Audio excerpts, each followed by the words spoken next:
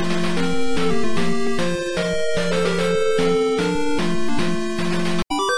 ัสดีครับยินดีรับชาวพอดแคสต์และชาว YouTube เข้าสู่รายการ Week to Week รายการที่เราจะมาอัปเดตข่าวสารวงการ Nintendo ในรอบสัปดาห์ที่ผ่านมากันแบบกระชับย่อยง่ายได้ใจความและในเอพิโซดที่102นี้พบกันกับผมลูกี้คุณปูจันเต้แล้วก็ลุงปอครับผมสวัสดีครับจ้าสวัสดีครับสวัสดีรายการนี้เรายังไม่เลิกอีกเหรอครับไม่เลิกสักทีวะมันมาทะลุร้อยมาแล้วเนี่ยมันเลิกไม่ได้แล้วไงจริงๆถ้าเลิกต้องเลิกมาด้วยนะถ้าเลิกต้องเลิกตั้งแต่ตอน99เลิกได้แล้วจะเล่นเลขสวยๆเลิกแล้วรออะไรอ่ะเนาะน่าจะเลิกเนาะเลิกแล้วข่าวสารสัปดาห์นี้ค่อนข้างเยอะเลยทีเดียวนะเพราะว่ามีหลายอีเวนต์นะครับผมแล้วก็เป็นอีเวนต์ที่ผมได้ทำการเรียกนะบูชายันตัวเองไปเรียบร้อยแล้วคือแบบตอนแรกอ่ะผมก็เล่นขำๆนะในเพจอ่ะเรื่องที่แบบป่วยแล้วไอ้นู่นไอ้นี่นั่นมาหลังๆแม่งเริ่มไม่ตลกแล้วว่ะเริ่มแม่งแบบที่อะไรเนี่ยผมก็ไม่ตลกพี่ผมด่าบิสาที่ไหนดูดิมันเหมือนเพจหนึ่งที่ชอบโพสเรื่องบอลแล้วโพสเมื่อไหร่มันก็จะแพ้เราก็เป็นแบบนั้นแหละตอนนี้คือมีพี่กี้ป่วยปุ๊บจะไดเรกมาถ้าส่วนผมถ้าผมด่าบิสาผมจะป่วยคืออย่างไอเนี่ยไอผลประกอบการอันนี้เรารู้วันล่วงหน้าอยู่แล้วอันนี้ไม่อะไรที่โดนที่ติดด้วยแต่ว่าผมมาลืมเองนะครับแต่ว่าไอเนี่ยไออินดี้เนี่ยคือแบบป่วยแล้วฟื้นมานอนมากินยาอะไรเงี้ยแล้วก็แบบเปิดไลน์ดูไอ้เชี่ยคือมีตั้งหลายมีวันตั้งหลายวันนะทำไมถึงจะต้องมามีก็ไม่รู้ดีหายทันทำไมก็เลยได้มาไลฟ์นะครับประมาณอินดี้เวิลด์ล่าสุดนะครับก็มีเกมรอบนี้ถือว่าเกมน่าสนใจเยอะนะครับเกมน่าเล่นเยอะแล้วก็เรียงซีเควนซ์เรียงวิธีนำเสนอเกมอะไรเงี้ยได้ดีนะครับผมก็มีโลก Legacy 2นะครับในสุดก็มาลง Switch แล้วนะครับหลังจากที่ลงคนอื่นมาสักพักหนึ่งเป็นปีแล้วมั้งนะครับแล้วก็มีเกมเวนบ้าเป็นเกมแนวสไตล์แบบคุกกิ้งนะครับแต่ว่าเป็นอาหารแบบเซาท์อินเดียนนะครับก็แปลกดีนะจะมีพวกเครื่องเทศมีอะไรงี้ด้วยนะครับน่าสนใจมากแล้วก็มีเกม A Little to the Left นะครับเป็นเกมที่สำหรับคนชิดซ้ายหน่อยพี่ชิดในหน่อยพี่ไปซ้ายอีกนิดนึงนะเป็นเกมสำหรับคนที่เหมาะสำหรับคนที่เป็นโรคย้ำคิดย้ำทำอย่างบีเดิลชิดในบอกให้ชิดในชิดซ้ายเข้าไปก็เป็นมันจะมีเป็นอ็อบเจกต์มานะครับให้เราแบบจัดเรียงของอะไรเงี้ยมีช้อนมีขวดมีแก้วมีอะไรแล้วก็มีน้องแมวมาคอยป่วนเราแกล้งเราแล้วก็เล่นกับน้องแมวได้อะไรอย่างนี้โอ้เหมาะกับบีเดิลมากๆอ่ะใช่แม่งเกมแม่งโคตรใช่โคตรใช่อ่ะแล้วก็มีสปอร์ตสตอรี่นะครับก็กำหนดวันขายแล้วนะครับอยู่ในช่วงเดือนธันวานี้นะครับเกมของกิชุนแล้วก็มีเดี๋ยวนะเลือกเกมมาพูดแล้วกันมีโอนินะครับเกมแบบสไตล์เป็นธีมญี่ปุ่นโบราณแต่ว่าแนวเกมภาคหนึ่งไปลุยที่ปารีสป่ะน่าโอนิอะไรโอนิมูชาเหรอดีนะกูเล่นเกือบไม่เก็ตเนี่ยอะไรวะก็เป็นเหมือนเป็น Open World นะครับแล้วก็เป็นตัวละครที่เป็นเหมือนเป็นยักษ์ที่แบบไปฆ่าศัตรูเนี่ยเพื่อเก็บรวบรวมพลังเพื่อจะฟื้นคืนพลังตัวเองให้กลับไปเป็นยักษ์ที่ยิ่งใหญ่อีกครั้งหนึ่งอะไรอย่างนี้ยักษ์นี่โมแคปด้วยชองเรโนป่ะฮะโอ้ยนี่ก็ยังไม่มาจากโอนิมูชาอีกแล้วก็มี Pepper Grinderอันนี้เป็นเกมจากของ Devolver นะครับก็ตัวละครจะเป็นถือสว่านนะครับแล้วก็เป็นแอคชั่นแบบไซส์สกอร์นะครับการเคลื่อนที่ของเราเนี่ยก็จะแบบใช้สว่านเจาะใช้สว่านในการต่อสู้ศัตรูแก้พัซเซิลอะไรประมาณนี้นะครับหาสมบัติด้วยนะครับมันเป็นไอ้นั่นไม่ใช่เหรอมันกวดพริกไทยมั้ยเปเปอร์ใช่ไหมเปเปอร์ไกเดอร์มันคือกวดพริกไทยไอ้บดที่ไปทำสเต็กกับพริกไทยไหมคะพริกไทยดำไหมคะแล้วแบบปดแบบป่นเหมือนกลัวเปลืองอ่ะปดฟึด2ทีไปแล้วเอาอีกขออีกครับได้ดึงหน้าแล้วค่ะเปลืองค่ะดึงหน้าแล้วนะครับบางร้านแม่งจะยาวไปไหนเล็กๆก็ได้ร้านวางไว้เลยเชิญค่ะวางไว้ก็ได้จริงเหรอมีวางให้ด้วยเหรอมีผมเคยเจอโอ้ยถ้าวางกับผมนี้นะ เข้าทางเลยกูป่นจนพริกไทยหมดกระปุกแน่ ที่เปิดฝามาเคี้ยวก้มๆเลยใช่ไหม เดี๋ยวอันนั้นก็เกินไปหน่อยก็มีเกมน่าเล่นเยอะนะครับลองไปดูคลิปย้อนหลังได้นะครับของไลฟ์เราหรือว่าจะไปดูของดูกันก็ได้ได้เดี๋ยวไปดูนะแล้วก็ก่อนแล้วก็วันพุธป่ะเต้หรือวันอังคารมีการปล่อยเทรลเลอร์ใหม่ของโปเกมอนสกาเลตและไวโอเลตน่าจะเป็นที่เราควรจะได้ไลฟ์พี่เวลานั้นเลยใช่ไหมอังคาร3 ทุ่ม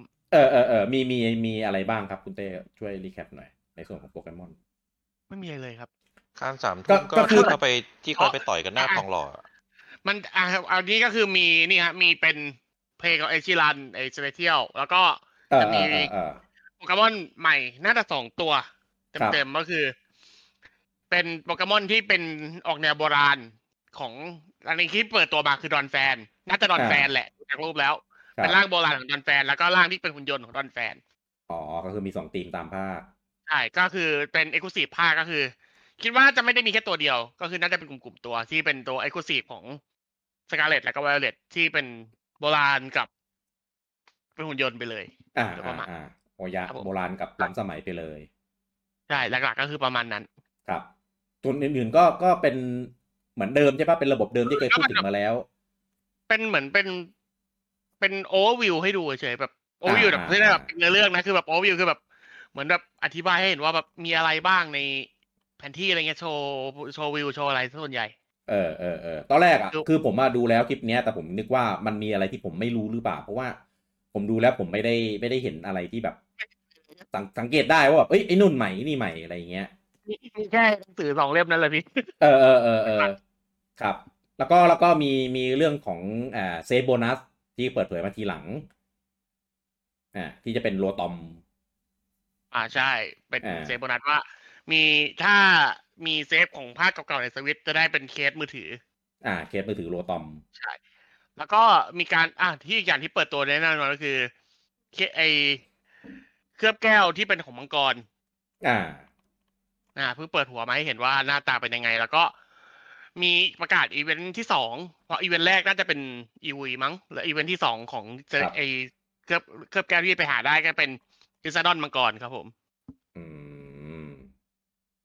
ซึ่งถ้าเกิดใครกำลังสงสัยว่าลิซาดอนจะเป็นมังกรจริงหรือเปล่าได้เป็นแล้วนะครับแต่มังกรเกย์นะมังกรแก้วเป็นแบบฝืนก็เป็นไม่ใช่มังกรหรอไม่ใช่ครับมันเป็นตัวอะไรมันเป็นแค่แย่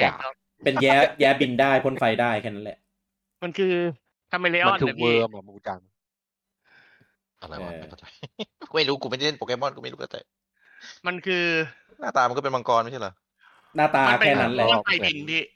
เหมือนในนิยายไงมันจะมีดราก้อนกับเวิร์มไงเป็นไวเบิลอะไรเงี้ยอะไรอย่างนั้นใช่ใช่มันคือเกือบจะเป็นมังกรแต่ไม่ใช่มังกรมันจะแบ่งสาย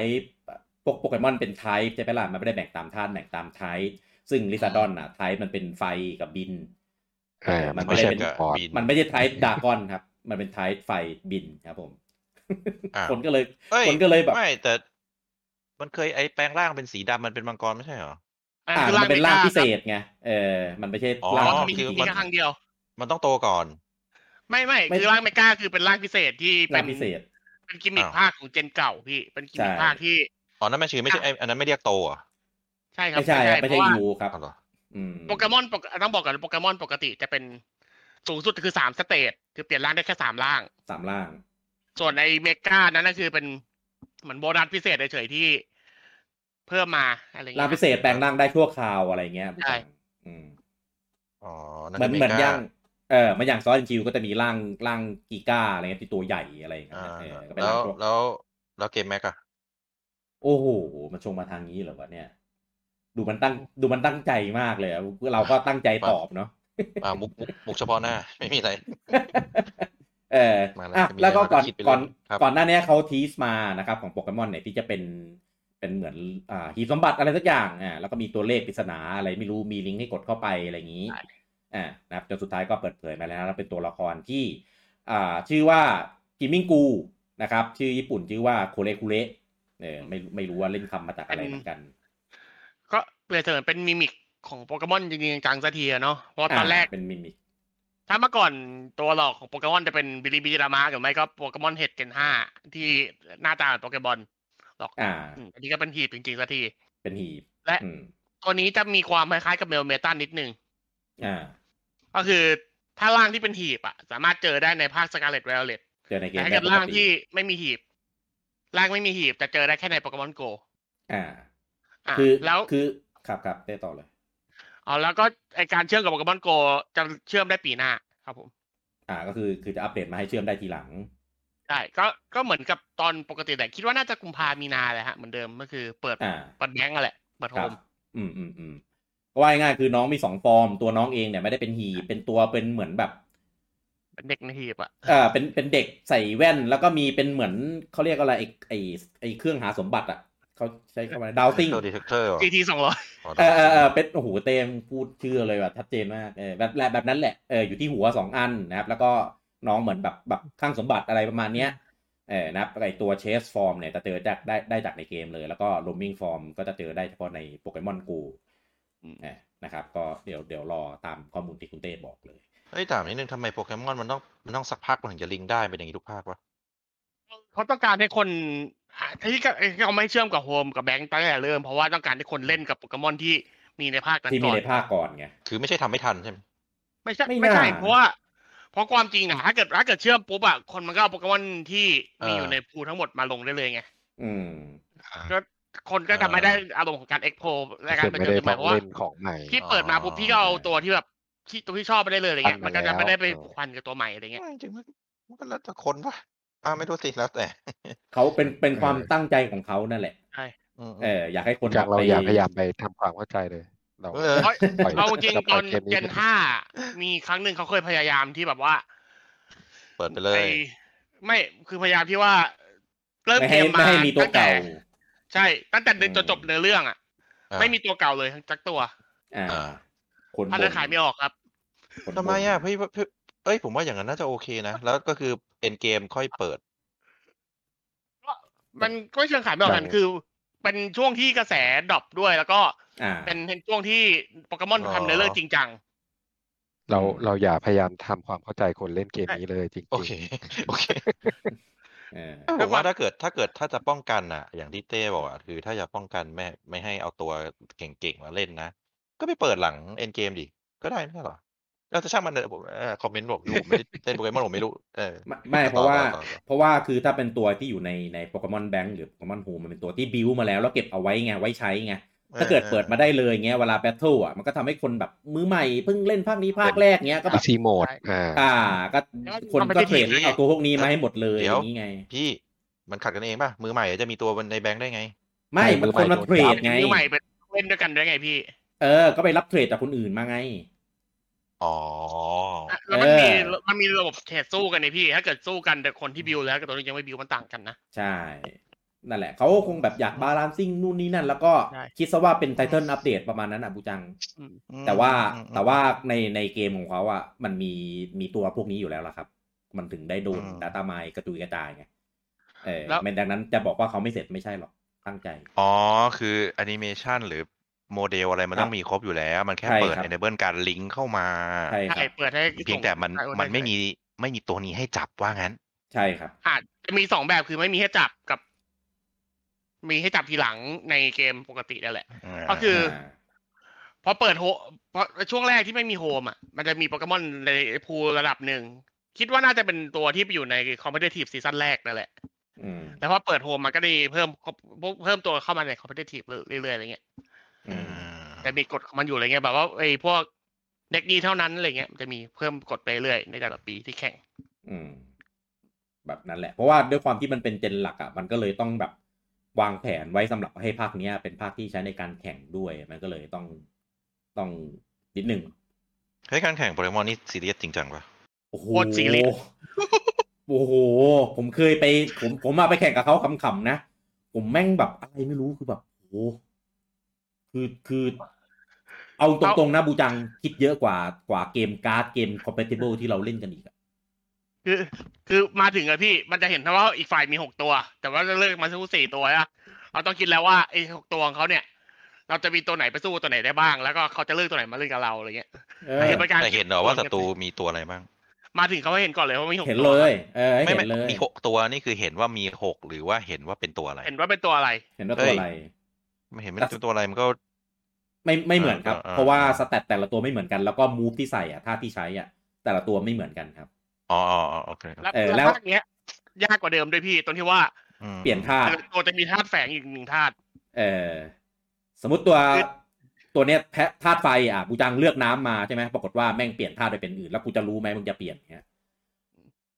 หรือกูจังคิดว่าแม่งเป็นใช้ไฟมาแม่งเดี๋ยวจะดักทางกูเปลี่ยนเป็นไม้แน่ๆกูก็เลยเอาไฟมาสู้ปรากฏว่าแม่งไม่เปลี่ยนเงี้ยกูจังก็จบเลยมันมีอิเลเมนต์ของการแก้ไขอะไรอย่างนี้ด้วยเหรอเพิ่งมีภาคนี้แต่ว่าแต่ตัวมันจะมีสิ่งที่เรียกว่า ability อ่ะพี่เพราะว่า1ตัวมี ability ประมาณ 2-3 ชนิดซึ่งเราไม่รู้ว่าเขาใช้ ability อะไรอย่างบางตัวเป็น ability ที่แบบสายล่อฟ้าเงี้ยถ้าเกิดยิงค่าสายฟ้าไปจะโดนตัวนี้เสมออะไรเงี้ยและกฎการแข่งหลักๆจะเป็นลงแบบdouble pattern นะพี่คือลง2ตัวกฎหลักของการแข่งคือลง2ตัวซึ่งทำให้ถ้าเกิดเล่นตัวเดียวมันพวกตัวบัฟจะไม่ค่อยมีผลเท่าไหร่เนาะแต่พอเล่น2ตัวพวกตัวบัฟกับพวกตัวแท้งจะมีผลมากขึ้นในการเล่นอะไรเงี้ยบูจังไปดูเขาแข่งนะบูจังจะรู้สึกว่ายูกิแม่งเป็นเกมที่ง่ายไปเลยครับเพราะยูกิการ์ดมันฟิกใช่ไหมความสามารถแต่โปเกมอนคือแบบเทียบเหมือนการ์ดทุกใบเกมเหรอครับไม่มีเกมไหนที่แบบการ์ดมันจะใบหนึ่งไม่เหมือนกันหรอกแต่อันเนี้ยครับคือโปเกมอนแต่ละตัวคือแบบบูจังแม่งหาทางแก้แบบตัวหนึ่งมันจะเล่นได้ประมาณ2-3 สายนะยากแล้วเราจะรู้ตอนไหนว่าไอ้ตัวนี้มันไม่เหมือนปกติรู้ตอนเจอแล้วครับตอนเขาใช้มาแล้วครับถ้าเกิดพวกแข่งพวกWorld Championshipจะมากเขาได้แข่งชนะ2ได้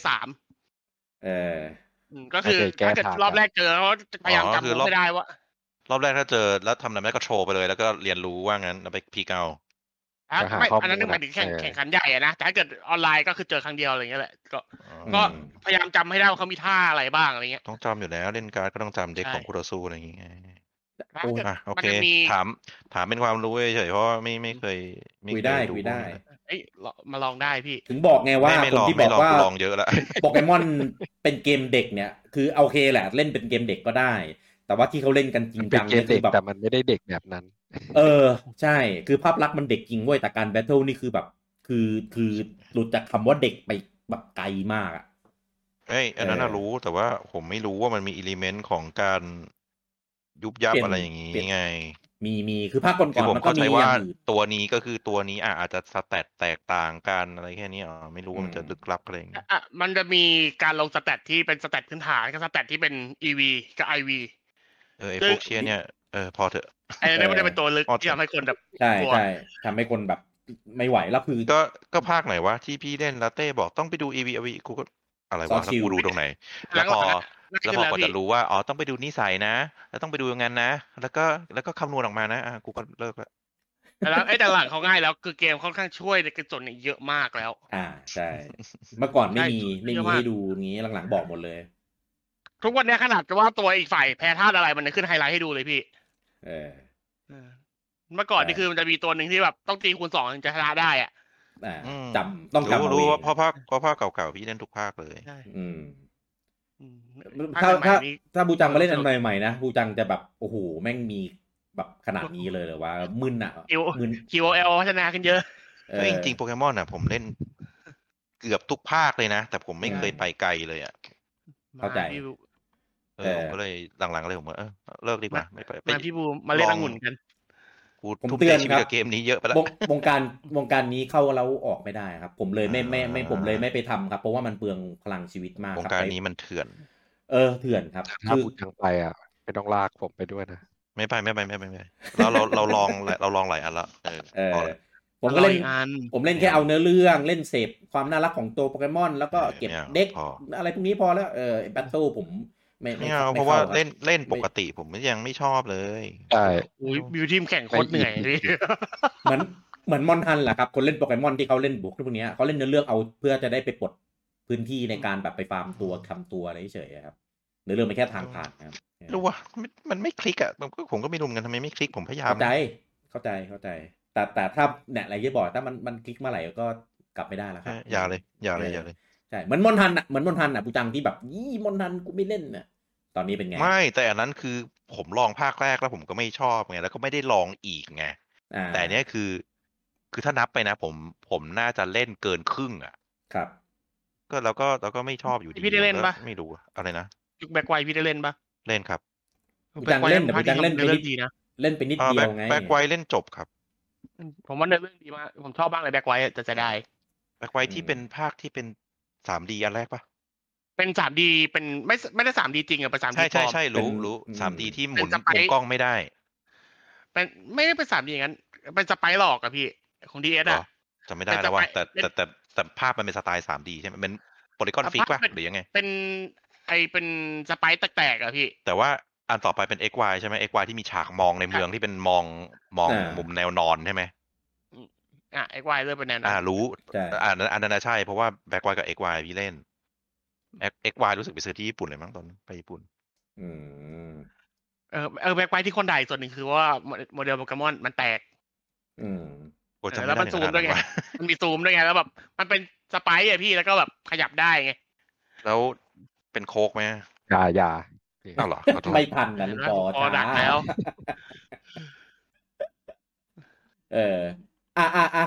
ครับก็เลยสรุปว่าคือลองแล้วก็ไม่ชอบแล้วก็มันทำไม่รู้ช่างมันข้ามไปนี้พี่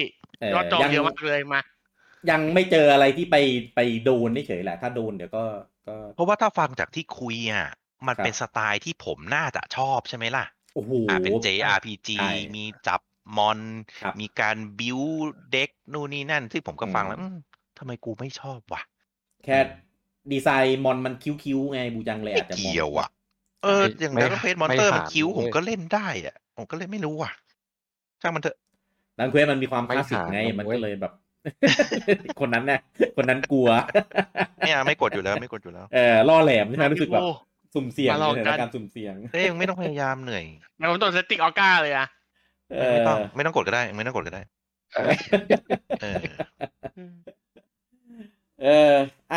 นะครับก็คุยกันเรื่องโปเกมอนนิดหน่อยนะพอดีก็เปิดประเด็นมานู่นนี่นั่นนะ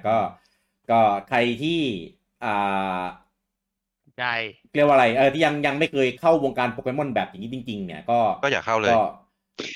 มี2อย่างก็ลองดูหรือแบบถ้ารู้สึกว่าโอ้โห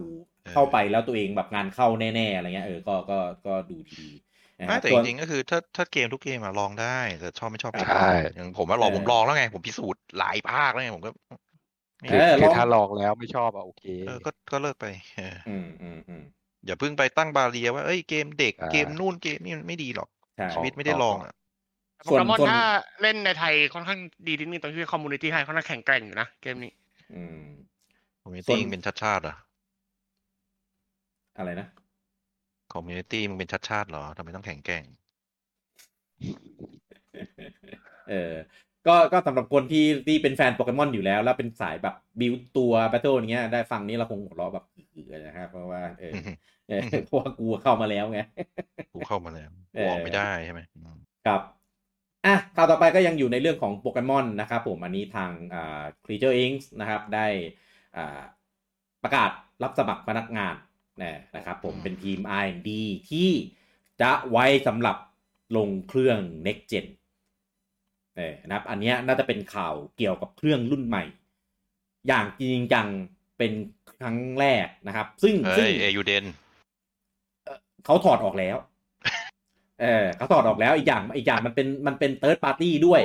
ก็เลยนอกอันนี้ข่าวคนในอันนี้มันข่าวคนในไงแล้วคือใช้คำเป็นแบบ next gen hardware เลยก็แบบซึ่งจริงมันต้องมีอยู่แล้วแหละเพียงแต่เขาจะ publicอะไรยังไงแค่นั้นเองใช่นะครับคือเขาสามารถใช้คำว่าเกมใหม่ก็ได้เขาก็รู้กันอย่างไอเซโนที่ประกาศรับคนเพื่อเกมใหม่เกมนู่นเกมนี้อะไรก็มีเยอะแยะขอโทษไม่ใช่เซโนintelligent intelligent หรือ monolith แต่ว่าไอเนี้ยดันใช้คำว่าเครื่อง next gen อะไรเงี้ยก็เลยจริงๆมีประเด็นซึ่งจริงๆมันไม่ได้มีอะไรหรอกประกาศมันก็คือประกาศรับคนนั่นแหละใช่ซึ่งทาง Creature Inc เนี่ยในหน้าที่ของเขาในโปเกมอนก็คือพวกการงานดีไซน์โมเดลโปเกมอนอะไรพวกนี้มันก็ดีไซน์ทิ้งไปแค่นั้นเองใช่นะครับซึ่งหน้าที่แผนกที่เขารับเนี่ยก็คือเป็นของ 3D CG 3D CG Modeler ว่าง่ายก็คือทำดีไซน์โมเดลตัวละครเป็น 3D CG นั่นแหละก็ตอนนี้มันมีโมเดลอยู่แล้วโปเกมอนก็อาจจะเอามาทำเทคเจอร์อะไรให้มันแบบสวยขึ้นใน Next Gen หรือเปล่า 4K หรือเปล่านะไม่รู้เหมือนกันเสริมนิดนึงไอ้ที่เขาเคยออกมาบอกว่าเขาทำโมเดลโปเกมอนไอ้ที่ตอนแรกคนบอกว่ามันโมเดลเก่าไอ้จริงๆที่เขาทำเพิ่มมันคือแอนิเมชันซึ่งเป็นในส่วนที่คนไม่ค่อยได้ถ้าเกิดคนที่เล่นปกติจะไม่ค่อยได้เจอเท่าไหร่คือในส่วนของการเล่นกับโปเกมอนในแคมป์ในพวกเนี้ยนะคือแอนิเมชันที่เขาเพิ่มมารูปหัวรูปหางเก่าคางอะไรเงี้ยเหรอมันมีแบบเดินเต้นอะไรกันเนี้ยจะเป็นในส่วนนั้นส่วนใหญ่แล้วก็อย่างภาคใหม่เนี่ยก็จะเป็นเพราะแอนิเมชันเดินในฟิลอะไรพวกเนี้ยเพิ่มขึ้นมาอะไรเงี้ยซึ่งจะไม่ได้เข้าอยู่ในส่วนแบทเทิลเท่าไหร่ครับก็คือก็เพิ่มไปจาก Arceus อีกว่าง่ายแต่ว่า Arceus จริงๆมันก็ไม่ค่อยได้มีตัวใหม่เท่าไหร่ไงก็เป็นแบบตัวเก่าอะไรเงี้ยแต่ว่าตัวใหม่ก็มีตัวเก่าก็ด้วยอะไรเงี้ยก็ต้องทำแอนิเมชันพวกนี้เพิ่มเข้าไปนะครับก็ไม่มีอะไรเรื่องโมเดลมันมีโครงอยู่แล้วล่ะแต่ว่าอาจจะมีเปลี่ยนเจอเทคอะไรนิดหน่อยอะไรเงี้ยถามช่วงบูจังถามโปเกมอนครับไอถือลิขสิทธิ์เนี่ยไอ3เจ้าเนี่ยเข้าใจว่าคีเจอร์โปเกมอนคอมพานีแล้วก็ Nintendo ใช่ไหมครับใช่จริงๆมีเกมฟรีกด้วยแต่ว่าเกมฟรีกอยู่ในส่วนของเกมอย่างเดียวอย่างนั้นคือปู่ไม่ได้เกี่ยวอะไรกับการทำใช่ไหมถือเฉยใช่กินตังค์เป็นแม่เฉยใช่ไหมใช่กินตังค์ไอ้3สมมติเกมฟรีกคีเจอร์กับโปเกมอนคนอะไรทำอะไรบ้างวะอยากรู้คีเจอร์ดูแลเรื่องลิขสิทธิ์ของตัวโปเกมอนทั้งหมดครับตัวโปเกมอนทั้งหมดคือปั้นโมเดลและเป็นเจ้าของปิกาจูอย่างนี้ใช่ไหมใช่ใครจะเอาปิกาจูไปทำตุ๊กตาต้องติดต่อไอ้คนนี้ว่างี้ไม่ใช่ติดต่อแต่ว่าเป็นคนถือลิขสิทธิ์คือลิขสิทธิ์ตัวละครในคนนี้Publisher คือ Pokemon Company ครับอันนี้คือด่านแรกด่านใหญ่แล้วพอที่มีการใช้ไอ้ Pokemon Company ก็ค่อยจ่ายตังค์ให้คนนี้ว่างั้นจ่ายตังค์ให้คีเจอร์อิงแล้วก็เวลาดีไซน์ตัวใหม่แล้วหรือว่าดีไซน์แบบแล้วรวมไปถึงเมะอะไรพวกนี้ด้วยไหมหมายถึงอะไรด้านไหนเมะแบบภาคใหม่มีตัวออกแบบตัวอะไรเงี้ยไม่รวมไปไม่ถึงออกแบบงี้ใช่ไหมก็เหมือนให้สิทธิ์งานออกแบบไปให้ใช้ซึ่งใช้ได้ไม่ได้เนี่ยคีเจอร์อิงก็เป็นคนแอปพูฟซึ่งหลังๆเขาโอเพนเยอะมากจะเห็นว่าอย่างเช่นพวกสติกเกอร์โปเกมอนหรือตุ๊กตาโปเกมอนเนี่ยจะมีดีไซน์แบบหลุดเดี๋ยวงั้นถามเมะกับเกมอันไหนมาก่อนวะเกมเป็นหลักใช่ไหมใช่คือเกมเป็นหลักครับแล้วเมะก็จะเอาตัวจากเกมภาคนี้ไปปั่นสตอรี่ให้เป็นอีกแบบหนึ่งว่างั้นเหมือนเขาโค้งกันเองภายในพี่คือก่อนที่จะเกมภาคใหม่จะมาเป็นหลักใช่ไหมใช่เกมเป็นหลักแต่ว่าก่อนเกมภาคใหม่มาเขาก็จะมีการเอาอนิเมะไปผลอนิเมะด้วยกันแล้วทีเนี้ยเพราะฉะนั้นเมะจะไม่มีตัวออริจินอลใช่ไหมมีครับเคยมีมันมีแต่มันก็ต้องคุยกันก่อนไงใช่มันคุยกันก่อนเพราะฉะนั้นถ้าเกิดคุยว่ามีคนที่ออกแบบต้องเป็นคีเออร์จริงคือคีเออร์ที่เป็นคนออกแบบใช่ไหมผมว่าถ้ามันมีในเกมด้วยยังไงคีเจอร์อิงก็ต้องเป็นคนออกแบบคนถือลิขสิทธิ์ทุกตัวแหละครับทุกตัวของโปเกมอนนะครับตอนนี้ก็น่าจะ1,000แล้วป่าว1,000 กว่าแล้วป่ะถ้ารวมของอันใหม่ด้วยก็รวมภาคนี้น่าจะถึง1,000นะครับก็คือเป็นของคีเจอร์อิงทั้งหมดครับแต่ว่าจะเอาไปดีไซน์ทำเมะดีไซน์อะไรเงี้ยคือคนดีไซน์มันคนละคนกันอยู่แล้วแต่ว่าคนที่ถือสิทธิ์หรือคนมอบอำนาจให้ไปดีไซน์ได้ก็คือคีเจอร์อิงครับก็คือทำตัวเองเหมือนเป็นคนถือสิทธิ์แล้วก็ต้องแบบ approve creative control อะไรพวกนี้ใช่ไหมใช่ครับแต่ว่าอยู่ภายใต้ของ Pokemon Company อีกทีนะก็คืออาจจะแค่ถือแต่ชื่อแต่คุยกันอะไรก็ว่าไปอะไรว่างั้นใช่ครับแต่อย่างที่บอกไปว่าเกมเป็นหลักก็จริงแต่รายได้หลักมาจากตุ๊กตานะรู้รายได้จากเมอร์แชนไดส์ใช่เหมือนอันนี้ก็ได้ถ้าเทียบอย่างนั้นบูจังอาจจะงงอย่างเช่นไฟเบมฮีโร่มันจะมีงานดีไซน์คาแรคเตอร์เยอะมากเจ้าของสิทธิ์เนี่ยของคาแรคเตอร์ดีไซน์เนี่ยก็คือโมโนลิทแต่การที่โมโนลิทจะทำนั้นได้เดี๋ยวไม่ใช่โมโนลิทอินเทลลิเจนซ์ซิสเต็มกูงงแล้วผมช็อกเลยเมื่อกี้คือ IS แต่ว่า IS จะทำได้เนี่ยก็คือต้อง Nintendo ต้องเห็นชอบด้วยแบบนั้นนะครับเราก็ค่อยเอาไปให้โคเอทำให้เอาไปให้โคเอเทคโมทำเอาไปให้คนคาแรคเตอร์ดีไซน์พวกแบบที่มีชื่อเสียงหลายๆคนทำลงในมือถืออะไรพวกเนี้ยนะแบบเดียวกันถ้าให้คิดอีกอย่างก็คือคล้ายๆกับของเซรีชินเมะแหละผมว่าคือที่ถามผมว่าไอโปเกมอนเนี่ยมันเป็นแยกบริษัทชัดดีไงครับก็เลยหนึ่งคืออยากรู้ด้วยสองคือถามให้มันชัดเจนไปเลยด้วยว่าเผื่อคนไม่รู้จะได้รู้ว่าอันนี้หัวนี้ทำอะไรหัวนี้ทำอะไรหัวนี้นั่งกินตังค์เฉยๆอะไรเงี้ยเขาแยกกับเพื่อการนี้เลยพี่ Nintendo เนี่ยแหละกินตังค์เฉยๆคือไม่มีส่วนเกี่ยวข้องในการตัดสินใจไม่มีส่วนเกี่ยวข้องในการดำเนินงานนี่มีส่วนเกี่ยวข้องอย่างเดียวคือลงทุนเอาตังค์แล้วก็มีเงื่อนหนึ่งคอนดิชันก็คือมึงห้ามไปลงเครื่องอื่นถ้าเป็นเกมแบบเมนซีรีส์หรืออะไรพวกเนี้ยถ้าทำมือถือได้คอนโซลอื่นตายประมาณนี้ครับเขาก็คงระบุเลยใช่ PC ห้ามอะไรอย่างเกมฟรีก็คือถือสิทธิ์ในการทำภาคหลักแต่ว่ามีตอนไอ้ Billion Diamond Shining Pearl ที่เขาคิดว่าเขาทำไม่ทันทำไม่ไหวก็เลยให้คนอื่นทำแล้วก็โดนด่าแต่ขายดีนะขายดีมากแล้วอย่างไอ้ภาคสปินออฟพวกพินบอลอะไรพวกเนี้ยก็มีคนทำหลายทีมครับใช่ก็แล้วแต่ว่าจะให้ซับอะไรคือเขาจะทำแต่ภาคหลักว่างั้นเขาของภาคหลักมีภาคหลักภาคเดียวที่เขาไม่ได้ทำคือ Billion Diamond Shining Pearl อันนั้นถือว่าเป็นรีไม่ใช่เหรอมันอยู่ในรีแต่ว่ามันอยู่ใช่ปกติรีเมคเกมฟรีก็เป็นคนทำครับเหรอใช่มีรีใช่ไหมใช่รีก็ถือว่าเป็นภาคหลักอยู่ดีครับผมใช่แล้วไอ้โปเกมอนวอลเลย์บอลนะวอลเลย์บอลนั่นคือมีไอ้นี่ด้วยปิกาจูมาจองปิกาจูแก้ผ้ามีไหมอะไรนะอะไรนะปิกาจูแก้ผ้าอะไรนะมันไม่ได้ใส่เสื้อผ้าอยู่แล้วไหมเหรอใช่เฮ้ยเกมโปมันเป็นสัตว์เหนื่อยว่ะก็เห็นมีมาจองทำไมตรงสัตว์เต้เน้นคำจังเลยวะเหมือนโกรธอะไรไม่ได้เน้นเต้มันด่าแหละเต้เหมือนไม่ได้เน้นไปเจอกูหน้าสอนอทองหล่อทำไมต้องไปสอนอทองหล่อวะหลังของวิทย์ไปไหนแล้วไม่เดี๋ยวนี้ต้องเป็นสอนอทองหล่อใกล้เลยพี่ครับเป็นประเด็นจบคำถามยังคำถามโปเกมอนเดี๋ยวมีอีกก็ถามอีกเพราะว่ามูฟออนจากโปเกมอนแล้วอันนี้ไปเรื่องอื่นไปคนอื่นแล้วเดี๋ยวไปเรื่องอื่นก็ถามกลับมาได้จ้ะก็ล่าสุดนะครับก็มีการสัมภาษณ์นะครับกับมิยาโมโตะชิเกรุนะครับซึ่งเอาจริงๆผมไม่เห็นเขาให้สัมภาษณ์มานานมากแล้วแล้วหลังก็จะมีการให้สัมภาษณ์ของแบบ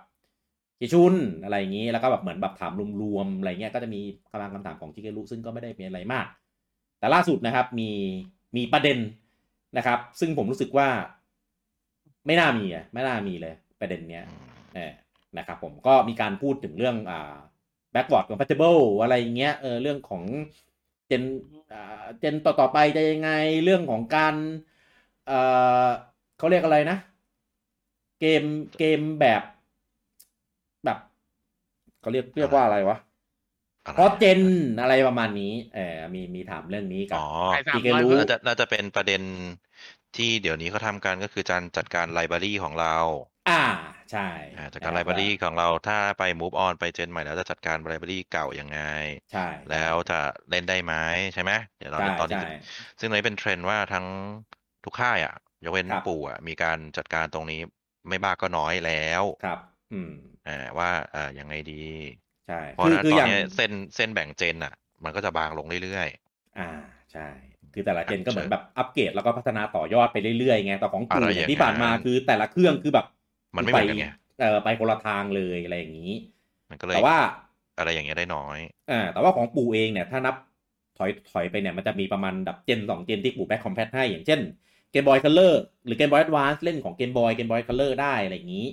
3DS เล่นของ DS ได้อย่างV เล่นเกมของ GameCube ได้ Wii U เล่นเกมของ V ได้อะไรแบบประมาณนี้นะครับแต่ว่าตอนนี้ Switch เหมือนทิ้งไอ้พวกนั้นไปหมดแล้วนะครับแล้วก็ตอนนี้คือรันดิจิตอลแบบเต็มรูปแบบมากนะครับแล้วก็ยังไม่มีการเอาเกมเก่าๆเนี่ยกลับมาแบบแบ็คคอมแพตเลยนะครับคือเอามาขายใหม่ล้วนๆเลยไม่ว่าจะเป็นเกม V เกม Wii U ที่มากันจนเกือบครบ หรือเกม 3DS ที่เอามารีมาสใหม่อะไรประมาณนี้ก็คือเอามาทำใหม่ขายใหม่และในราคาที่เหมือนเกมใหม่ด้วยอันนี้ก็เลยเหมือนแบบเป็นประเด็นนิดนึงว่าจะยังไงนะครับก็เลยมีการถามคำถามเนี้ยไปกับชิเกรุเขาตอบว่าไงชิเกรุบอกว่ารับทราบครับผมแล้วรู้ด้วยว่าอันเนี้ยทำง่ายมากเลยในการที่จะแบบ back compat นะครับแต่ว่าก็ไม่รับปากนะว่าต่อไปจะทำก็ทำไมพูดทำไมอย่างนี้ต้องถามประเด็นคือทำไมหมายถึงว่าจะ back compat ทำไมในเมื่อกูทำขายใหม่ได้ถูกไหมถูกนั่นแหละเครื่องอื่นทำอย่างนี้ได้ไหมครับเอาเกมเก่ามาขายราคาเต็มทำได้ไหมตอบทำไม่ได้ครับโดนด่าได้แล้วปู่ทำได้ไหมทำได้ครับขายราคาเต็มด้วย59แล้วโดนด่าไหมไม่ก็โดนด่าแต่ก็ขายได้ไงโดนด่าแล้วแคร์ไหมล่ะไม่แคร์จบแค่นี้แล้วจริงๆก็ทำได้ทุกเครื่องแหละนี่แหละหนาแค่ไหนที่ผมรู้สึกว่ามันไม่น่ามีประเด็นเลยเพราะว่ารู้อยู่แล้วว่าลุงปอถ้าเกิดเป็น Xbox แล้วเอาไลบรารีของ360บอกมึงต้องเสียตังค์ก็ทำได้ไงแต่เขาคือผมว่าค่ายอื่นทำได้แต่เขาจะโดนประนามแน่นอนโดนประนามแล้วเขาอาจจะมีการกลับลำไงว่าเปลี่ยนใจโดนประนามไม่ดีกว่าซึ่งมันมีเหตุการณ์อย่างนี้หลายครั้งเกิดขึ้นกับทางโซนี่ทาง Microsoft โดนประนามปุ๊บกลับลำโดนประนามปุ๊บกลับลำหรือรัฐบาลไทยก็เป็นอย่างนี้เช่นกันโดนประนามปุ๊บกลับลำเดี๋ยวขอโทษโดนด่าแต่ปูทำโดนด่าไปดิไม่สนขายได้เว้ยก็ด่าไปดิคือเหมือนคนเล่นแฟนปูไปสปอยปูโดนด่าแต่ซื้ออยู่ดีเคยบางอันน่ะบนโลกดูเข้าใจเปล่าเดี๋ยวอันนี้มันอัดกันมาหรือเปล่าวะคืนนี้มันคืนแห่งการระบายเนี่ยพอวันอังคารไม่มีไลฟ์เนี่ยพวกเนี้ยก็แบบเหมือนแบบเก็บกดไงแล้วก็มาระบายกันในนี้เนี่ยแล้วเรื่องโปเกมอนไม่ไปถามอังคารหน้าด้วยนะมาถามอังคารหน้าจะอะไรอังคารแล้วหน้าเอาไงกูไม่รู้เอาคนจะออกเหรอกูไม่รู้เหรอมีออเบลได้เหรอไม่เห็นรู้เลยแต่พี่มีคนหาข้อมูลไม่ใช่เหรอพี่ไม่เกมกูไม่เกี่ยวกูไม่หมายถึงพี่กี้เดี๋ยวโบยกูอะไรอังคารหน้ากูยังไม่รู้เลยเนี่ยอังคารรู้แต่พรุ่งนี้แท็กติกออก้าออกแล้วก็อังคารหน้าไมโครเดตออกออกแล้วออกแล้วถ้ากดออสกดที่ยังไม่ออกเหรอถ้ากดออสกดแล้วแต่ยังไม่ลดราคาคะแนนรีวิว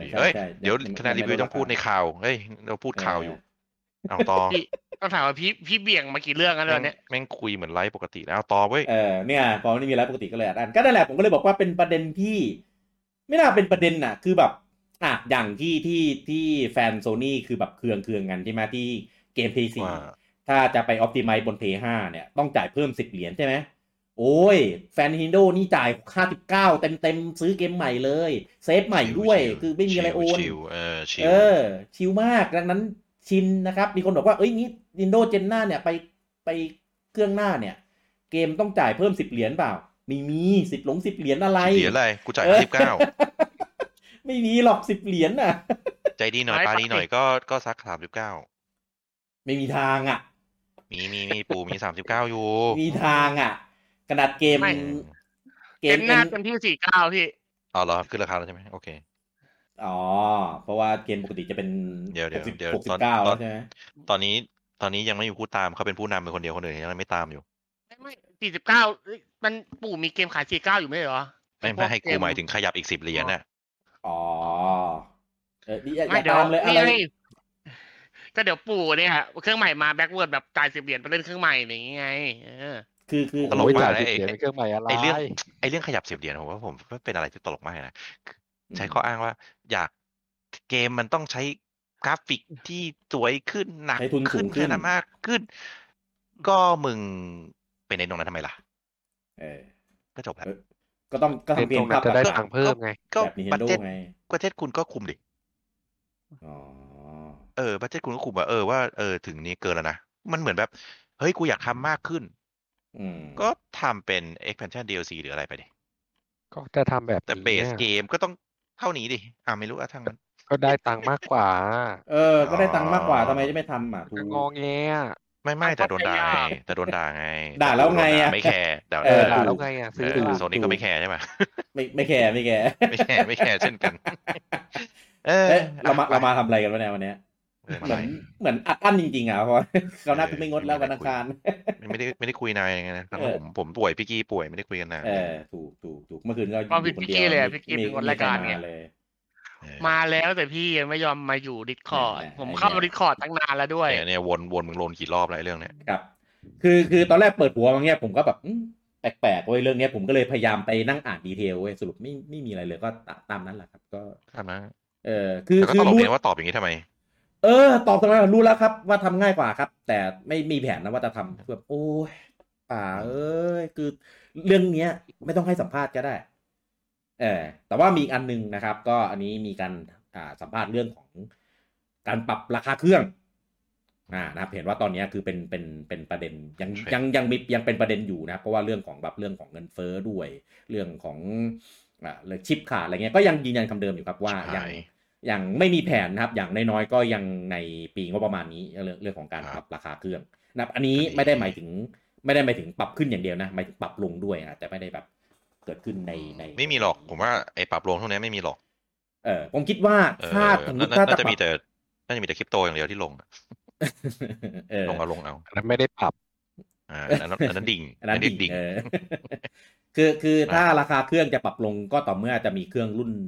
ใหม่หรือรุ่นโปรอะไรสักอย่างถึงจะมีการไปสักพักแล้วด้วยราคาผมว่าอาจจะเป็นอย่างนี้คือรุ่นโปรขยับราคาขึ้นสูงรุ่นเดิมก็ขายราคานี้นี่มัน iPhone เนี่ยใช่เราแม่งมีความเป็นไปได้ไม่แถมดอกซื้อแยกอันนั้นเกินไปอันนั้นต้องด่าไอโฟนเพื่ออะไรลดโลกร้อนใช่ไหมรักโลกร้อนใช่แต่ว่ากูซื้อกล่องอันอะไรมาแล้วครับอันวันอาทิตย์วันอังคารไม่ได้พูดแต่เห็นไอ้ข่าวในที่ปู่เขาแถลงไอ้เรื่องลดโลกร้อนด้วยนะ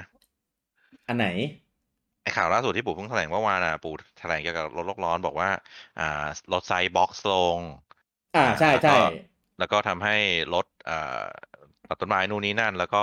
เครื่องที่เป็นจากเครื่องกล่องดำมาเป็นกล่องแดงก็ลดวัตต์คอมซัมชันไปแล้วก็ลดเรื่องไอตัว LED ก็ลดเรื่องวัตต์คอมซัมชันไปอะไรประมาณนี้ก็โอเคแต่ว่าจริงๆถ้าเปลี่ยนจอเป็น LED มันลดอยู่แล้วเพราะว่าจอ LCD เป็นจอที่ด้านเทคนิคมันเป็นจอที่กินไฟอยู่แล้วอันนี้รู้อยู่แล้วก็เอามาเคลมนิดนึงมันไม่เกี่ยวหรอกก็มึงได้จอถูกมามันก็ใช้นั่นแหละออกโปรได้แล้วทั้งนั้นรุ่นใหม่ก็ได้อะไรก็ได้ที่ไม่ได้เป็นรุ่นไมเนอร์ครับโอเคข่าวต่อไปนะครับผมก็อันนี้ถ้าผมจะไม่ผิดมาใน Direct มั้งนะครับกับ Tale of Symphonia Remaster นะครับผมแต่ว่าไม่ใช่ภาคที่เต้ชอบนะบอกไว้ก่อนก็ตอนแรกประกาศว่าเดี๋ยวรีมาสแล้วก็จะขายช่วงต้นปีหน้านะครับตอนนี้ประกาศวันมาเรียบร้อยแล้วนะครับผมก็คืออยู่วันที่17กุมภานะครับผมซึ่งไอ้ช่วงนี้ผมจำได้ว่ามันเป็นช่วงวีคอันตรายมากว่า17 18 19 20นี่คือแบบตอนนี้กองกันประมาณเป็น10เกมนะครับดังนั้นก็ใครที่วางแผนว่าจะเล่น Tales of Symphonia ตัวรีมาสเตอร์นะครับก็วางแผนซื้อเกมเล่นดีๆนะครับผมเพราะช่วงนั้น RPG ออกเยอะมากถ้าผมจำไม่ผิดนะก็จะมี Octopath 2มีไลซ่าอันนี้แน่นอนแน่นะครับก็วางแผนกันดีๆนะครับแล้วก็ข่าวต่อไปนะอันนี้น่าจะเป็นข่าวดีของแฟนทนายนะครับซึ่งมันมีอีกเกมหนึ่งอีกซีรีส์หนึ่งนะครับที่บิดาทนายเนี่ยก็ทำเอาไว้แล้วก็ชอบมากแต่ว่าออกมาแค่ครั้งเดียวแล้วไม่เคยออกอีกเลยนะว่าคือGhost Trick Phantom Detective นั่นเองนะครับผมมันเป็นเกมแนวสืบสวนสอบสวนแล้วก็เป็นวิชวลโนเวลนะครับผสมผสานกันเป็นพัซเซิลด้วยอะไรเงี้ยคือตัวละครตัวเอกเราเนี่ยคือเป็นผีเป็นวิญญาณใช่เป็นวิญญาณนะครับแล้วก็สืบแบบสไตล์วิญญาณแล้วก็เนื้อเรื่องอะไรเงี้ยสนุกมากคาแรคเตอร์ดีไซน์พัซเซิลอะไรที่ดีไซน์คือแบบเจ๋งมากคือตอนนั้นนะผมจำไม่ผิดคือเมตาสกอร์คะแนนแบบสูงโคตร95อะไรประมาณนี้มั้งเยอะแบบเยอะเลยกูแบบโอ้ยโคตรชอบตอนแรกผมไม่เห็นหน้าเล่นเลยคือผมไม่ชอบคาแรคเตอร์ดีไซน์ตัวเอกมันแบบหัวแหลมๆอะไรไม่รู้เป็นแบบไม่ใช่หัวแหลมแบบซีรีส์นี้มีตัวหัวอะไรไม่แหลมวะมันไม่ใช่แหลมไม่ได้หัวเม่นแบบนั้นนะมันเป็นมันแหลมเป็นเหมือนหมวกพ่อมดแต่มันเป็นทรงผมบูจังแล้วแบบใส่แว่นเหลี่ยมอะไรไม่รู้ขนาด อันนี้เกมลงบน DS ในขนาดเป็นเกมลอมอ่ะผมยังไม่คิดจะเล่นเลยในตอนนั้นน่ะแล้วก็เห็นคะแนนด้วยแล้วก็เห็นคนแนะนำกันมากตอนนั้นก็เลยเล่นเชี่ยเกมแม่งโคตรดีครับรีวิวสูงแบบสูงมากนะครับจำไม่ได้แล้วใช่มันจำไม่เคยเล่นเหรออ๋อไอที่เป็นลูกวิญญาณใช่ไหมใช่จำเคยเล่นอ๋ออันนี้ไอ้นั่นทำเหรอผมเพิ่งรู้ใช่ครับใช่บิดาแอสโตนีครับผมก็ไว้นี่ทำตอนนี้นะครับก็ได้รับการจดทะเบียนขึ้นขอเรตติ้งนะครับที่เกาหลีนะครับดังนั้นก็แน่นอนว่าแคปคอมเตรียมรีมาร์ทมาให้เราเล่นแน่เพราะหลังๆแคปคอมก็รีมาร์ทเกมตระกูลพวกนี้มาให้เราเล่นบ่อยทั้งทนาย1 2 3แล้วก็ทนายย้อนยุคนะแล้วก็อันเนี้ยน่าจะเป็นต่อจากนั้นผมโคตรดีใจเลยอยากเล่นมากผมอยากเล่นกว่าทนายอีกอันเนี้ยใช่อยาก ใช่ครับ ทำไมไปจดเรตติ้งที่เกาหลีทำไมต้องหลุดทุกทีเลยพี่ไม่ได้หลุดเต้คือจดเรตติ้งเกาหลีเป็นพับลิกใช่แต่ทำไมเขาไม่มาได้ไงเขาไม่เปิดตัวเกมก่อนแล้วให้จดผมคิดว่าไม่ได้มันต้องจดก่อนไงผมเลยคิดว่าอันเนี้ยอาจจะเป็นหนึ่งในวิธีในการโปรโมทให้คนรอคอยก็ได้มันซึ่งมันก็ได้ผลจริงซึ่งหลายเกมแล้วที่มีจดแบบเกาหลีจดที่ออสเตรเลียเนี่ยเดี๋ยวก็จะมีตามมามันจะถัดกันมานี่แหละส่วนเกาหลีก็อาจจะขอให้แบบเปิดเรตติ้งทีหลังจากมาเกิดตัวไม่ได้หรอแบบรอเซอร์ไพรส์อะไรอย่างนี้ใช่ไหมคือแบบหลุดไปทางนี้บ่อยมากเลยคิดว่าน่าจะเป็นเงื่อนไขผมเข้าใจว่าของแต่ละประเทศไม่เหมือนกันแต่ของเกาหลีเข้าใจว่าถ้าไม่จดก่อนมันจะไม่สามารถโปรโมทได้ขายไม่ได้ไม่ใช่แค่ขายไม่ได้คือจะโปรโมทไม่ได้เลยแต่อย่างบางประเทศสามารถโปรโมทก่อนได้แล้วก็บอกว่า rating pending ใช่ไหมใช่แต่ว่าเข้าใจว่าบางที่คือต้องมีให้ครบครับก็คือมันกลายเป็นว่าเราคาดเรารู้ทันทีว่าจะมีอะไรเงี้ยจากเขาก็คงต้องวางแผนอยู่แล้วว่าช่องโหว่อะไรเต้เขาต้องวางแผนประเทศนี้จดเป็นประเทศสุดท้ายนะอะไรอย่างเงี้ยมันก็ต้องอย่างนั้นเลยแต่ถ้าสู้กับการโปรโมทไม่ได้เลยพี่ว่ามันก็ต้องลีกเขาต้องยอมใช่เฮ้ยแต่ก็เปิดไดเรกก่อนไงเพราะไดเรกมันจ่ายประเทศอื่นอยู่แล้วไงแล้วบางทีมันก็มีหลายอย่างนะผมว่ามันก็ impact เรื่องของเซอร์ไพรส์นิดนึงอะไรอย่างนี้แหละแต่ว่าก็ทำให้แบบเหมือนแฟนรอคอยเหมือนไอ้นี่ไงแล้วมันเอ็กเซ่ไงเนี่ยมีจดทะเบียนเนี่ยแม่งมาแน่เลยแต่มันก็เซอร์ไพรส์อีกแบบนึงเซอร์ไพรส์จากการจดขอเรตติ้งไม่ได้เซอร์ไพรส์จากการเปิดตัวคืออย่างเงี้ยมาเราก็แบบอย่างคนที่รออย่างพี่รอพี่เห็นเอ้ยจริงเหรอมาจริงเปล่าวะอย่างเงี้ยมันก็ได้แหละเราดูว่าจริงเปล่าแต่ว่าถ้ามันมีจดอันเนี้ยมาแน่มาเมื่อไหร่กันนั่นแหละมันไม่จริงหรอแล้วพี่มันมาแล้วสินะอะไรอย่างเงี้ยอะไรอย่างนั้นมันไม่มาแล้วสินะเพราะคนอยากเล่นมันก็แบบมันก็ไฮใช่ไฮได้ต่อให้รู้ก่อนกูก็ไฮอยู่ดี ผมคอยอย่างเดียวนะอย่าออกช่วงแบบ1 2 3เดือนหน้ามาแน่ในกุมภาพี่ขอร้องเลยโดยเฉพาะไอ้ล็อกแมนเอ็กเซ่ด้วยคือหนีไปแบบนู่นเลยหลังซัมเมอร์ไปไหนก็ได้คือให้เกินพฤษภาไปเพราะว่าตอนนี้ช่วงต้นปีก็ได้ช่วงพี่บูเขาจะไปกดเกมเก่าพอดีไงตายบอกเลยถ้ามาขายมกรากุมภามีนานี่คือแบบตายแน่นอนนะครับอยากเล่นแค่ไหนก็ต้องไว้ก่อนอยู่ดีครับข่าวต่อไปนะครับช่วงนี้มีเกมออกหลายเกมนะครับแล้วก็มีคะแนนลุงรีวิวจากเมตามานะครับผมเกมแรกที่เราจะพูดถึงก็คือ Sonic Frontier นะครับเกมนี้ก็ลงให้ Switch ด้วยนะครับผมได้รีวิวไปอยู่ที่73นะครับ73เต็ม100นะครับก็คะแนนก็ถือว่าใช้ได้กลางๆนะครับแต่นะครับทาง Digital Foundry นะครับได้ออกมาวิเคราะห์เรื่องของเวอร์ชั่นเทคนิคต่างๆของ Switch ถึงแม้เกมจะใช้ FDX ของ AMD ก็ตามนะครับเขาบอกเลยว่าถ้าคุณมีออปชันอื่นนะครับหนีไปนะครับอย่ามาเล่นของ Switch เขาบอกอย่างนี้เลยแต่ผู้พัฒนาบอกว่าของ Switch จะรันได้ flawless เท่ากับเครื่องอื่นมันจะเท่าได้ยังไงวะ ก็ผู้พัฒนาเขาบอกมาผู้พัฒนาที่คนเดียวกับที่บอกว่าจะได้คะแนน90กว่าเปล่าใช่ผู้พัฒนาคนเดียวกับที่บอกว่าโซนี่ภาคนี้จะดีที่สุดก็ห่างคนเดียวกันห่างประมาณ20แต้มเองก็ไม่เยอะนะนิดเดียวนะครับแต่ว่าเห็นถึงแม้คะแนนรีวิวจะอย่างเงี้ยแต่ว่าทางยูเซอร์คะแนนรีวิวทางยูเซอร์ไป90กว่าแล้วนะตอนนี้คนชอบเยอะนะ ใช่แฟนโซนิกอะไรเงี้ยชอบในไลฟ์ในอะไรที่เขาเล่นกันเขาเอนจอยมากผมคิดว่าเกมมันอาจจะแบบขาดองค์ประกอบอะไรหลายอย่างในแง่ของคนรีวิวนะครับแต่ว่าในแง่ของแบบเกมเพลย์แฟนโซนิกอะไรเงี้ยน่าจะชอบนะครับผมอะไรตังอะไรไม่ได้จ่ายตังค์นะครับก็ขาดองค์ประกอบไงองค์ประกอบตังค์แล้วก็เป็นปัจจัย4กระแสตอนนี้มันโดนกลบด้วยนะพอดีมันมีเกมล้นๆเกมหนึ่งมันออกพร้อมกันนะครับก็เลยโดนกระแสตีไปนะครับแต่ว่าเกมล้นๆมันลงเครื่องเดียว2เครื่องเลือก2เครื่องแล้วกันอย่าเลือกเครื่องเดียวแต่โซนิกมันลงทุกเครื่องนะครับเครื่องไหนหรอเครื่องไม่ถึงอะไรโซนิกเหรอโซนิกก็ลง PC ล้นลงตะเกมอะไรเพย์อะไรทุกอย่างเนี่ยแหละครับผมแต่ยังไม่ลง PC นะเฮ้ยเขาลงเครื่องพ่วงไงพี่ลงเครื่องพ่วงเตเล่นประเด็นเองนี่นะแปลว่าอะไรวะเครื่องพ่วงเป็นประเด็นดราม่าอยู่ตอนนี้อันเนี้ยข่าวเกมไม่ตามตะข่าวบ้านข่าวเมืองแล้วอ่ะมันควรจะอย่างนั้นวะไม่ใช่คือตอนนี้เราอ่ะมันมีประเด็นดราม่าตรงที่ว่าทุกวันนี้คือไม่ค่อยมีรีเซลไปกดแล้วเพราะว่าแพ็กเกจที่เขาขายเนี่ยเขาจะเป็นขับขายพ่วงทีวี พ่วงเกมพ่วงฟังทำให้ราคามันแบบมันโดดสูงแล้วแต่ว่าคนน่ะไม่ค่อยบ่นกันคนรู้สึกว่าได้ของก็ยังดีกว่าจ่ายเปล่าให้รีเซลว่าอะไรอย่างเงี้ย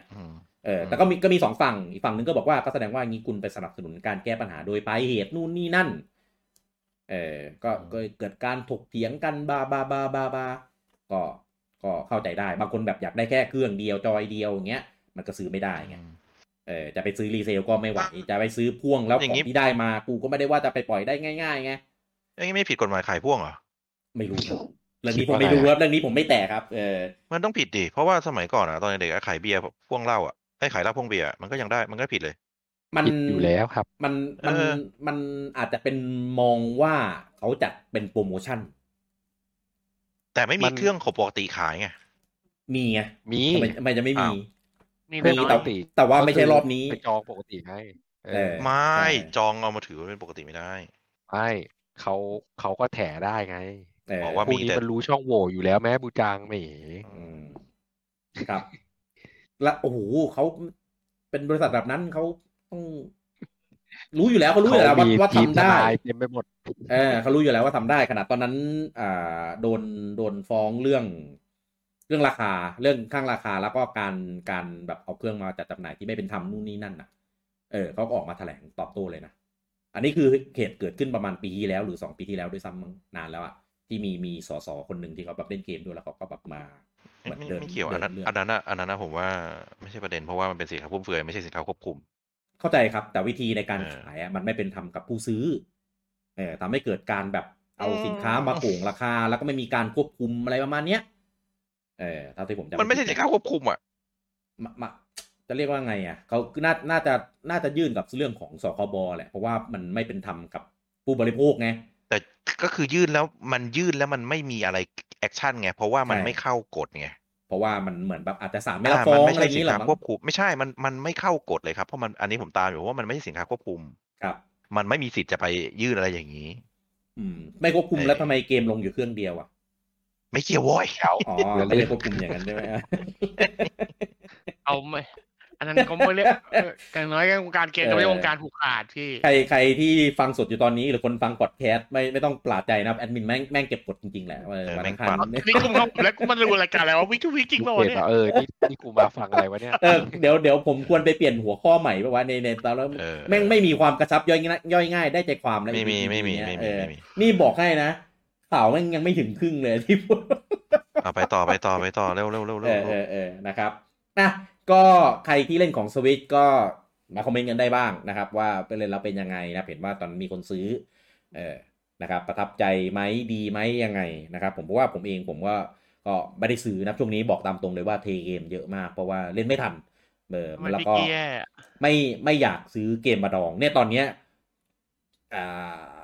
โดราเอมอนกับฮาวเวสเทล่านี่คือเรียบร้อยแล้วโดนไปเรียบร้อยแล้วนะเพราะว่า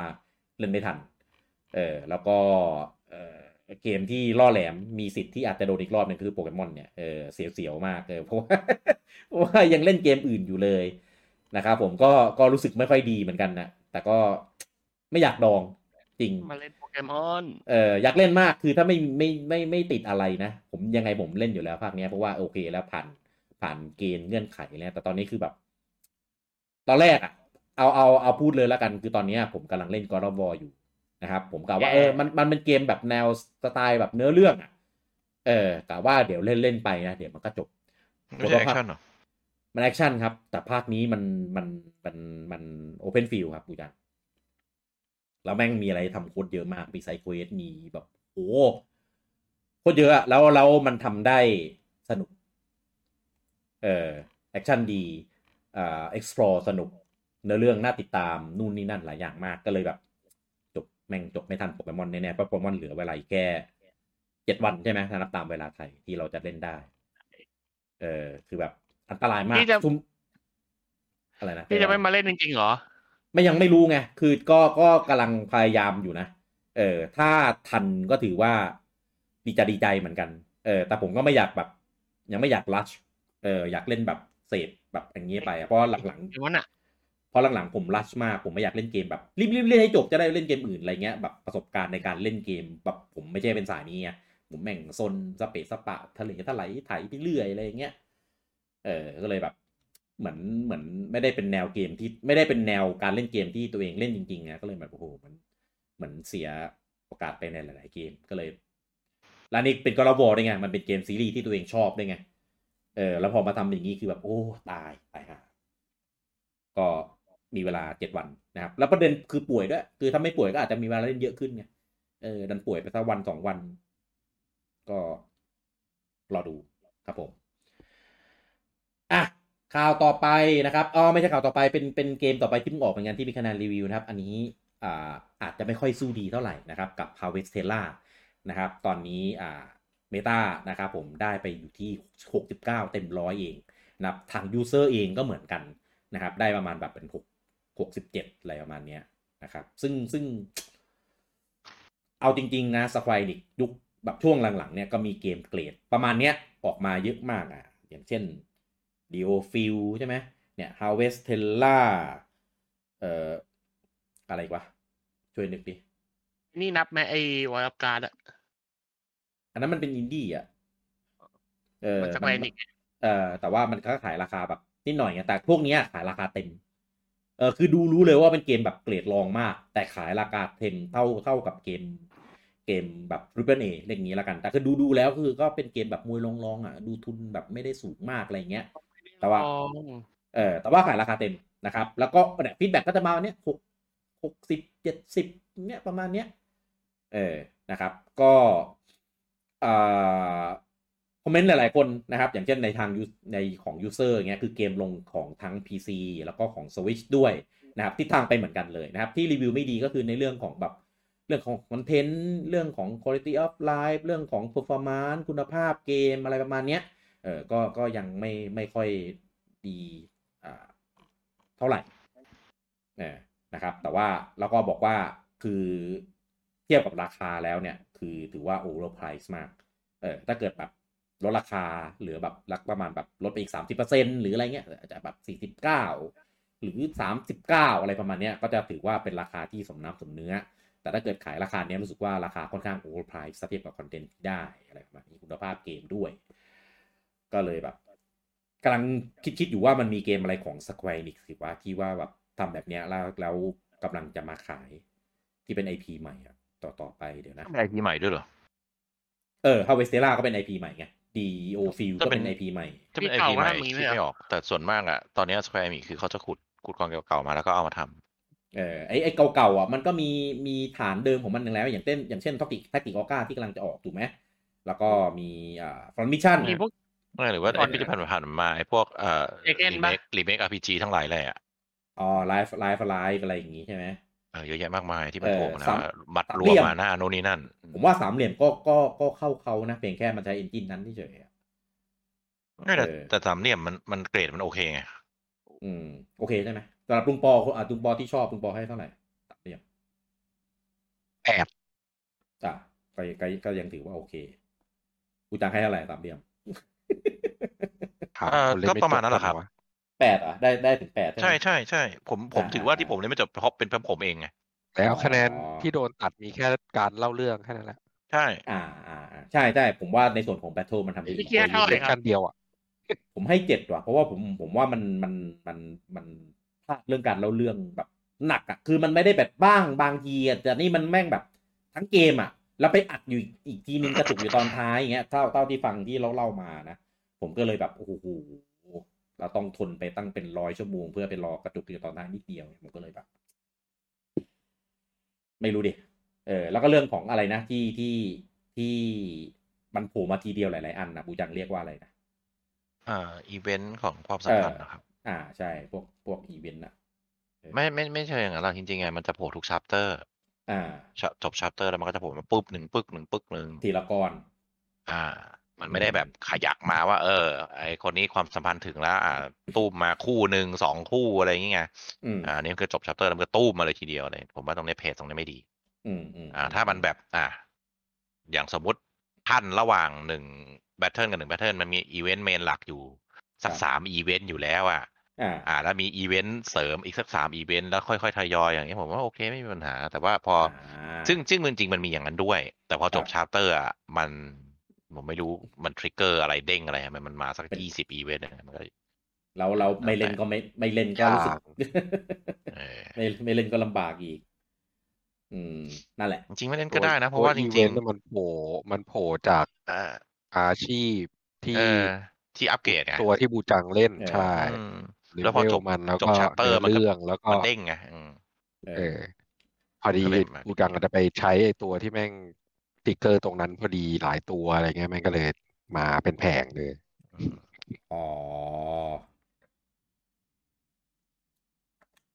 แต่ก็นั่นแหละจริงๆคือถ้าไม่ได้แบบว่าคิดว่าอยากรู้เรื่องลึกอะไรของตัวละครก็กดรัวๆข้ามไปได้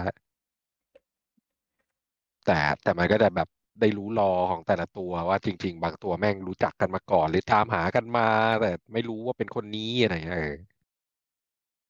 แล้วก็ผมไม่ชอบอีกอย่างหนึ่งที่ว่ามันไม่ค่อยแฟนตาซีอันนี้เป็นความชอบส่วนตัวเฉยผมอยากให้มันแฟนตาซีหน่อยคือแบบอย่างน้อยก็มีตีกับมอนน่ะใช่อันนี้เข้าใจใช่ไม่ใช่แบบตีแต่กับคนลบสงครามอย่างเดียวอะไรอย่างเงี้ยคนล้วน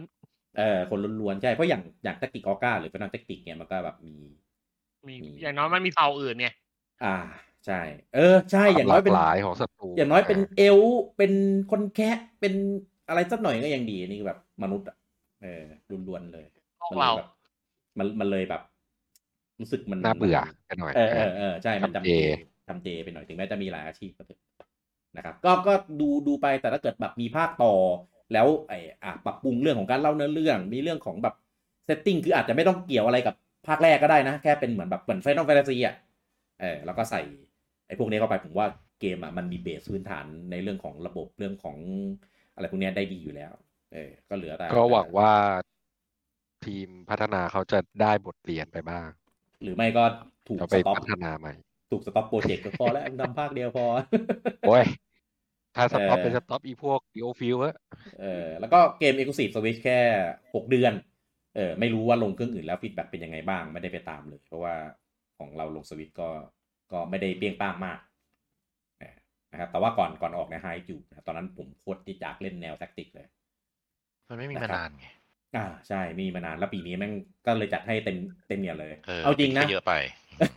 ถ้าสลับกันนะเอาแท็กติกออก้าไปออกตอนนั้นนะผมแบบผมกีดการ์ดเลยผมนั่งเล่นเป็นวันเดือนแน่แต่ทีนี้เอาที่ออก้าออกปลายเดือนผมว่าไม่น่าออกไปคือรู้อยู่แล้วว่าปลายปีมันเต็มไปด้วยเกมแบบบิ๊กเนมมาออกมาชนมันก็จะชนเขาไม่ไหวรับแถมประกาศทีหลังด้วยประกาศแล้วก็แบบเตรียมมาเลยผมบอกอะไรของมันว่าสควอนิกมันร้อนเงินหรืออะไรเนี่ยรีบเอาเกมมาขายแบบปีนี้เต็มไปหมดเลยใช่นะครับก็อันนี้ก็แล้วแต่มุมมองละกันนะครับแล้วแต่ความชอบก็ไหนพูดเรื่องแทคติกออก้าแล้วคะแนนรีวิวแทคติกออก้ามาครับแทคติกออก้าตอนนี้คะแนนออกมาแล้วนะอันนี้ของเบต้าคิตริกนะครับ10รีวิวเนี่ยได้ไปอยู่ที่87เต็ม100ผมรวมให้ของ Open Critic อันนี้เข้าส่งมา20ทั้งหมด20รีวิวอยู่ได้87จาก100เหมือนกันก็พอๆกันครับผมแล้วก็ Critic Recommend คือ 100% ก็ถือว่าดีแล้วก็ทุกว่า จริงๆเกมเนี้ยพื้นฐานมันดีอยู่แล้วใช่แค่รีเมคมาดีอ่ะก็ถือว่าเข้าเส้นชัยแน่นอนคือตัวเนื้อเรื่องมันใช้คำว่า flawless ได้อยู่แล้วคือมันดีมากใช่เนื้อแล้วเรื่อก็งระบบมันอะไรเงี้ยแล้วก็สิ่งต่างๆที่จะ QOL ก็ดีอยู่แล้วเพราะว่ามันเป็นเกมยุคที่ปรับ QOL จนดีแล้วตอนนั้นมันคือออกเครื่องซูเปอร์ใช่ไหมแล้วก็ช่วงแรกมันเป็นช่วงหลังของซูเปอร์แล้วก็มันมีการปรับคือมันมีการรีเมครีมาสมา2-3 รอบอยู่แล้วมันก็ปรับมาจนดีแล้วมันก็ปรับให้มันดีขึ้นไปอีกอะไรประมาณนั้นมันก็เลยกลายเป็นแบบที่ลงเนี่ยค่อนข้างดีมากอยู่แล้วพอเข้าไปปรับเพิ่มให้มันทันสมัยปรับกราฟิกปรับระบบเพิ่มให้มีการอิสระมากขึ้นให้มันบิวฐานบิวไม่ใช่บิวฐานบิวบิวกองทัพของตัวเองได้อิสระมากขึ้นไม่ได้ฟิกที่โรที่คลาสอย่างเดียวแล้วอะไรอย่างนี้ก็แล้วก็มีการยูนิคนู่นนี่นั่นมันก็เลยกลายเป็นดีขึ้นแล้วก็ด้วยอย่างที่บอกเกมแนวแท็กติกมันก็เป็นเกมที่ขาดหายไปนานใช่ไหมแล้วก็สิ่งที่เอามาเติมเต็มมันก็ยังไม่ได้เติมเต็มว่างั้นแหละแล้วเห็นก็เลยกลายเป็นสิ่งที่ดีครับว่าปรับไอ้นี่ไปอีกนะปรับ quality of life ไปอีกยิ่งดีก็ยิ่งไปกว่าเดิมอีกใช่ก็ปรับมันทันสมัยยิ่งขึ้นไปอีกใช่จริงผมโคตรอยากเล่นเลยแต่ว่าออกช่วงนี้ไม่ไหวว่ะเพราะว่ามันเป็นเกมที่ดูดเวลามากครับคือไม่ได้จริงว่ะคือไม่สามารถจะมาคุกอยู่เกมนี้ในช่วงที่แบบเกมออกขนาดนี้ได้คือเกมต้องค่อนข้างให้เวลามันสูงแล้วก็มีเสียงภาคด้วยภาคเนี้ยอันเนี้ยดีเพิ่มเสียงภาคเข้าไปยิ่งเจ๋งอีกก็แฟนๆแท็กติกนะครับใครที่เป็นแบบไม่ได้เล่นทุกแนวไม่ได้เล่นทุกเกมอะไรเงี้ยแล้วชอบแบบแนวแท็กติกอยู่แล้วก็อันเนี้ยฉันแนะนำให้เล่นครับเพราะว่าหนึ่งคือผมความเป็นผมคือมันเป็นเกมที่ดีที่สุดในแนวนี้ต้นตำรับตลอดกาลมันเป็นต้นตำรับและเป็นต้นตำรับที่ดีที่สุดก็ยังไม่มีใครมาแย่งบัลลังก์มันได้พูดตรงๆอย่างนี้เลยดีกว่าผมให้เท่ากันเลยนะถ้าเทียบกับ Final Tactics อะไรอย่างเงี้ยแต่เนี้ยเป็นต้นฉบับก่อน Final Tactics Final Tactics ดีด้านการบิวกองทัพซึ่งภาคเนี้ยมันปรับให้เหมือน Final Tactics อยู่หลายอย่างสกิลก็ใส่ได้อิสระกองทัพก็แยกตามตัวก็หลายอย่างแหละครับก็ผมว่าก็ดีแล้วก็อีกเกมหนึ่งนะครับที่ออกในช่วงนี้เหมือนกันนะครับกับ Doraemon Story of Season ภาค 2 นะครับ Friends of the Great Kingdom นะครับอันนี้ก็ในกลุ่มเรานะครับในไลน์เนี่ยก็เล่นกันกระหน่ำเหมือนกันนะครับมีคนจบแล้วด้วยคือแบบเกมแนวนี้เล่นยังไงอาทิตย์เดียวจบว่าพอดูชื่อโอเคเข้าใจได้มีอยู่คนเดียวนั่นแหละบนโลกนี้เล่นเกมแนวนี้จบอยู่บนโลกจบได้ในอาทิตย์เดียวกูจังผมแบบไม่ได้อยู่บนโลก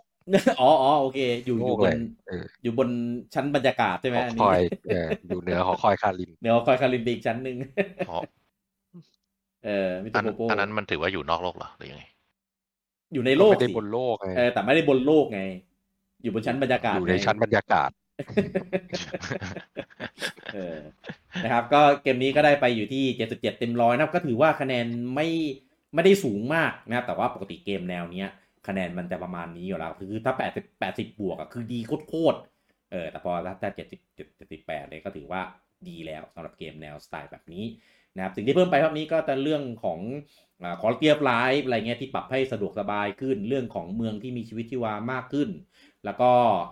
มีเรื่องของการออนไลน์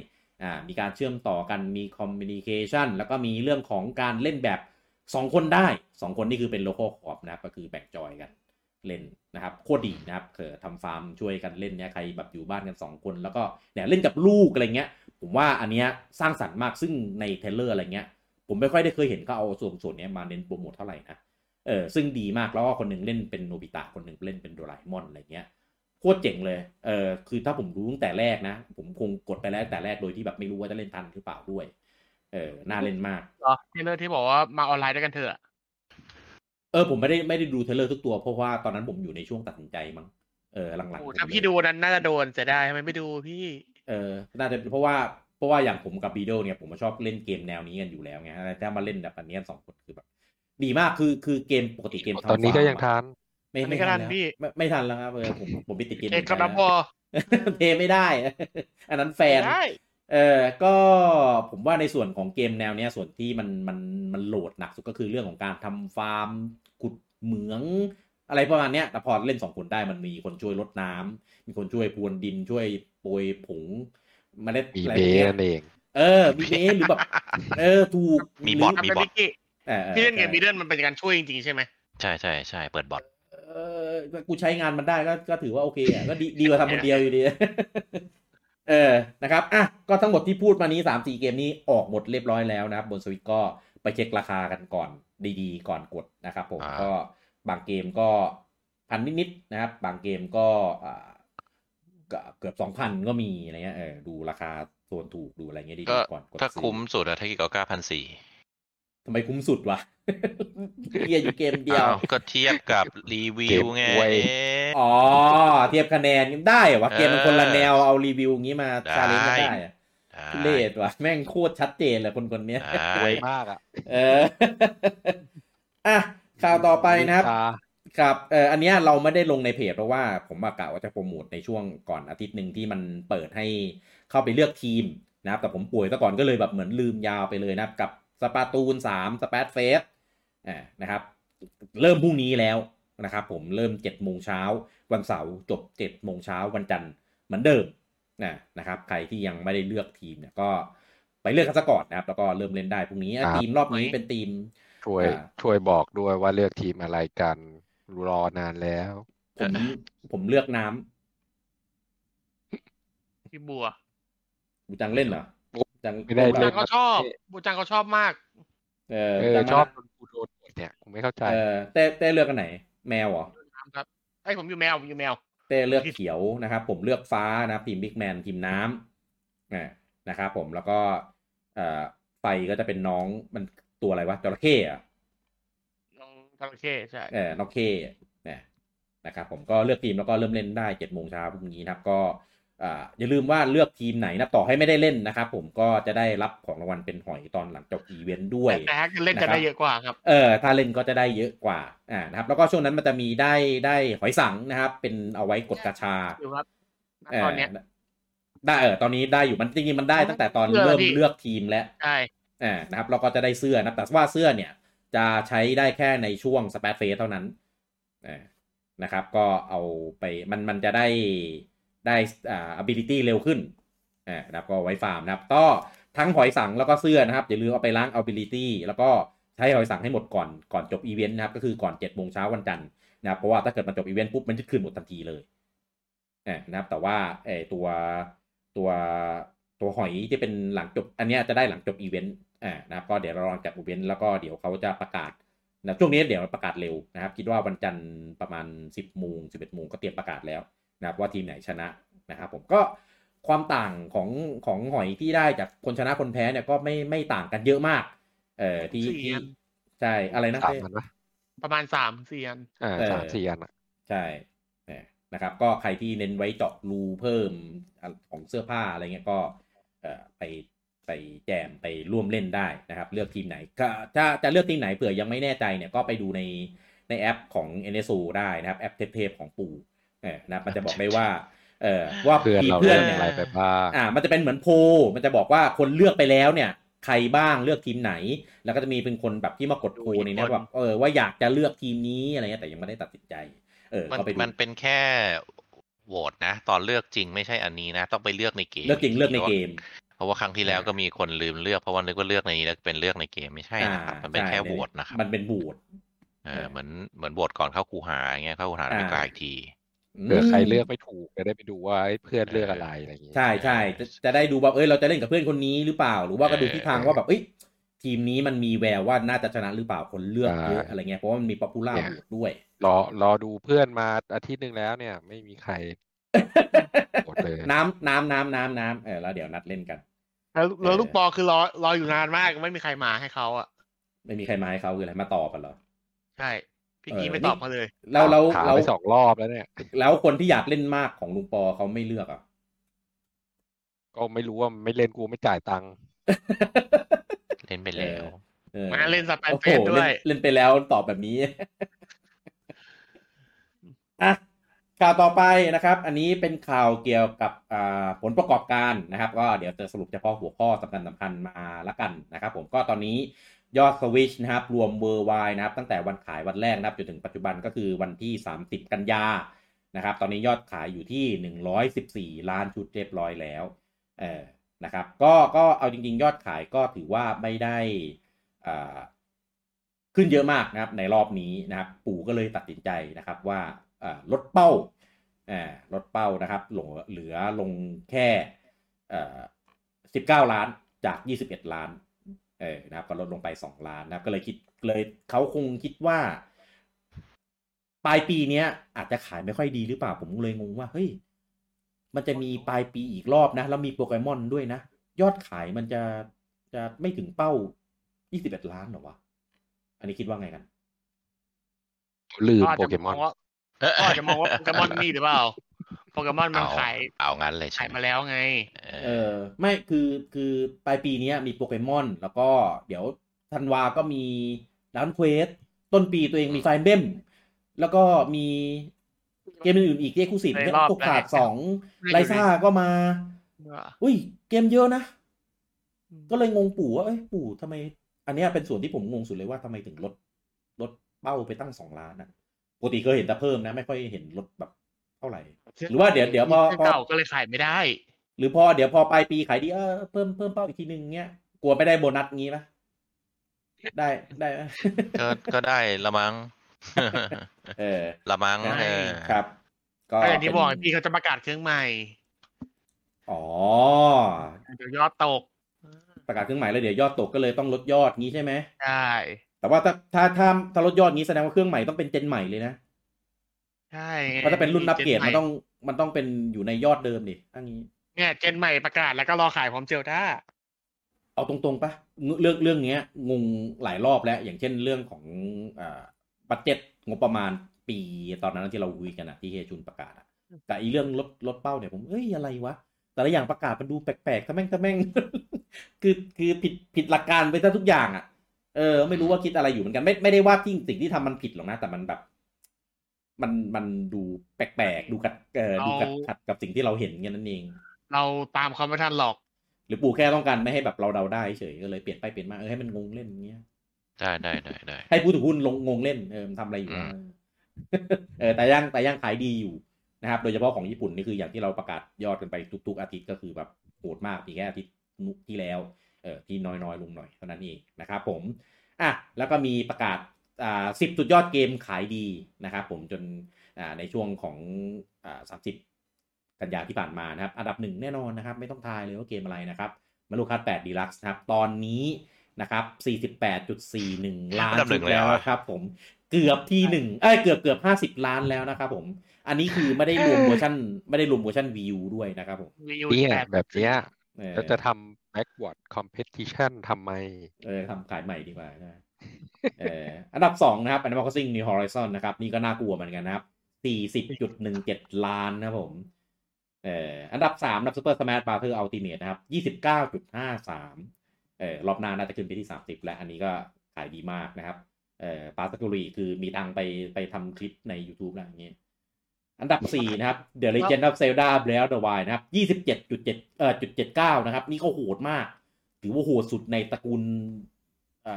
Zelda เท่าที่เคยมีทำมาแล้วอันดับ5นะครับ Pokemon Sword and Shield นะครับ 25.37 ล้านบูจังดูแล้วกันน่ะ Mario Kart 8 ขายดีกว่าโปเกมอนเกือบเท่าตัว คือแบบคือเอาจริงปะไม่ปกติครับไม่ปกติมากๆเลยครับเพราะว่าฐานแฟน Mario Kart 8ไม่น่ามากกว่าฐานแฟนของไม่พี่โปเกมอน Mario Kart DS ก็มากกว่าโปเกมอน DS พี่เหรอใช่อันนั้นที่เราดูมันรวมกันมั้งก็เดี๋ยว Mario Kart DS ขายได้ 23.60 ส่วนของโปเกมอน Diamond Pearl ของต้นฉบับ17.67 Black White 15.64โอเค Mario น งั้นก็เรื่องปกติใช่ไหมเราต้องมองว่าเป็นเรื่องปกติเข้าใจไหมเวลาเห็นในชาร์ตเห็นในชาร์ตอันนี้เสริมบนทีเดสด้วยมาริโอคาร์ท7ได้ 18.97 โปเกมอน XY ได้ 16.65ก็ยังอุตส่าห์ชนะทุกเครื่องครับแม่งโหดจริงว่ะดังนั้นเลิกบ่นนะแต่เวลาเห็นในชาร์ตนะครับมันเป็นอย่างนี้มานานแล้วล่ะเพียงแค่สวิตช์มันขายดีมากมาริโอคาร์ท8มันก็เลยขายดีมากตามปู่ก็เลยทำบันเดิลขายตามไปด้วยนะครับทั้งที่เกมมันออกมา5 ปีแล้วก็ยังทำบันเดิลอยู่ไอเกมนี้นะครับผมไม่ทำบันเดิลเกมอื่นเลยแล้วมันจะไปขายดีได้ยังไงเกมเครื่องละภาคก็คือมันมีบันเดิลของBlack Friday ครับเป็นบันเดิลเครื่องพร้อม Mario Kart 8แล้วก็แถม NSO 3 เดือนนะครับเกมออกใหม่ไอ้พวกนั้นถือว่าเป็นยอดขาย Mario Kart ด้วยปะนับครับเหมือนตอน V Sport ไง V Sport ก็นับ V Sport ที่แถมกับเครื่องเหมือนกันเนี่ยมันจะไม่ขายขนาดนี้ได้ยังไง แล้วช่วง Black Friday บูจังแล้วคือราคาเนี้ยคือราคาแบบปกติเลยมาซื้อเครื่องเปล่าเลยแล้วใครจะไปซื้อเครื่องเปล่าคนก็ซื้อเครื่องที่แถม Mario Kart กับ NSO ถูกไหมล่ะแล้ว Mario Kart ก็ได้พุชยอดด้วยดีต่อให้ไม่ทำโปรนี้ซื้อเครื่องเปล่าไปก็ต้องซื้ออยู่แล้วก็คือ Mario Kart อยู่ดีมันเป็นเกมที่เรโชมา1:1ก็เวลาทุกบ้านร้านที่ไม่รู้จะแนะนำเกมอะไรแนะนำMario Kartเนี่ยคนเล่นได้แน่นอนก็ใช่มันเป็นเรโชที่ต้องซื้อถ้าเรียน2-3 คนที่ซื้อสวิตช์ซื้อMario Kart 1 คนคือของถ้าเทียบของ V Sport อาจจะยังไม่ต้องนะพ่อแม่ที่ไหนไปซื้อเครื่องให้ลูกคนขายมันก็ต้องแนะนำเกมนี้ปะถูกแล้วยิง Black Friday ด้วยคือแบบกลุ่มเลยก็สวิตขายได้114 ล้านMario Kartขายได้เกือบ50 ล้านนะก็คือเกือบครึ่งอย่างน้อย2-3 คนต้องมีซื้อ1 คนใช่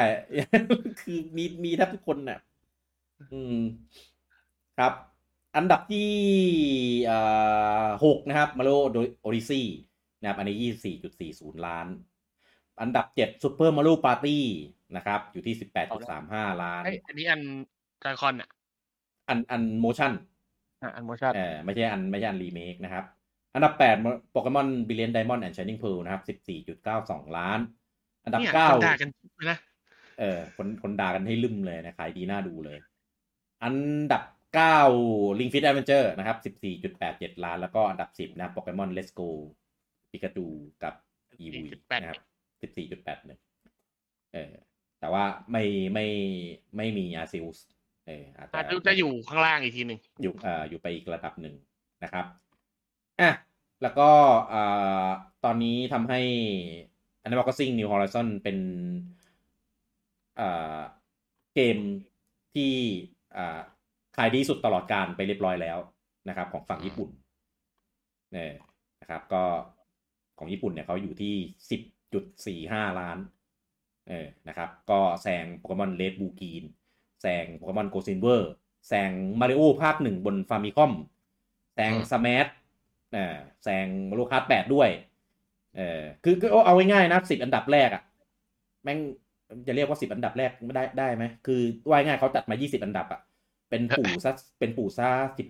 18 เกมมั้งนะผมจำไม่ผิดเดี๋ยวนะอันดับ6เป็น Mario Kart 8 Deluxe อันดับ7เป็น New Super Mario Bros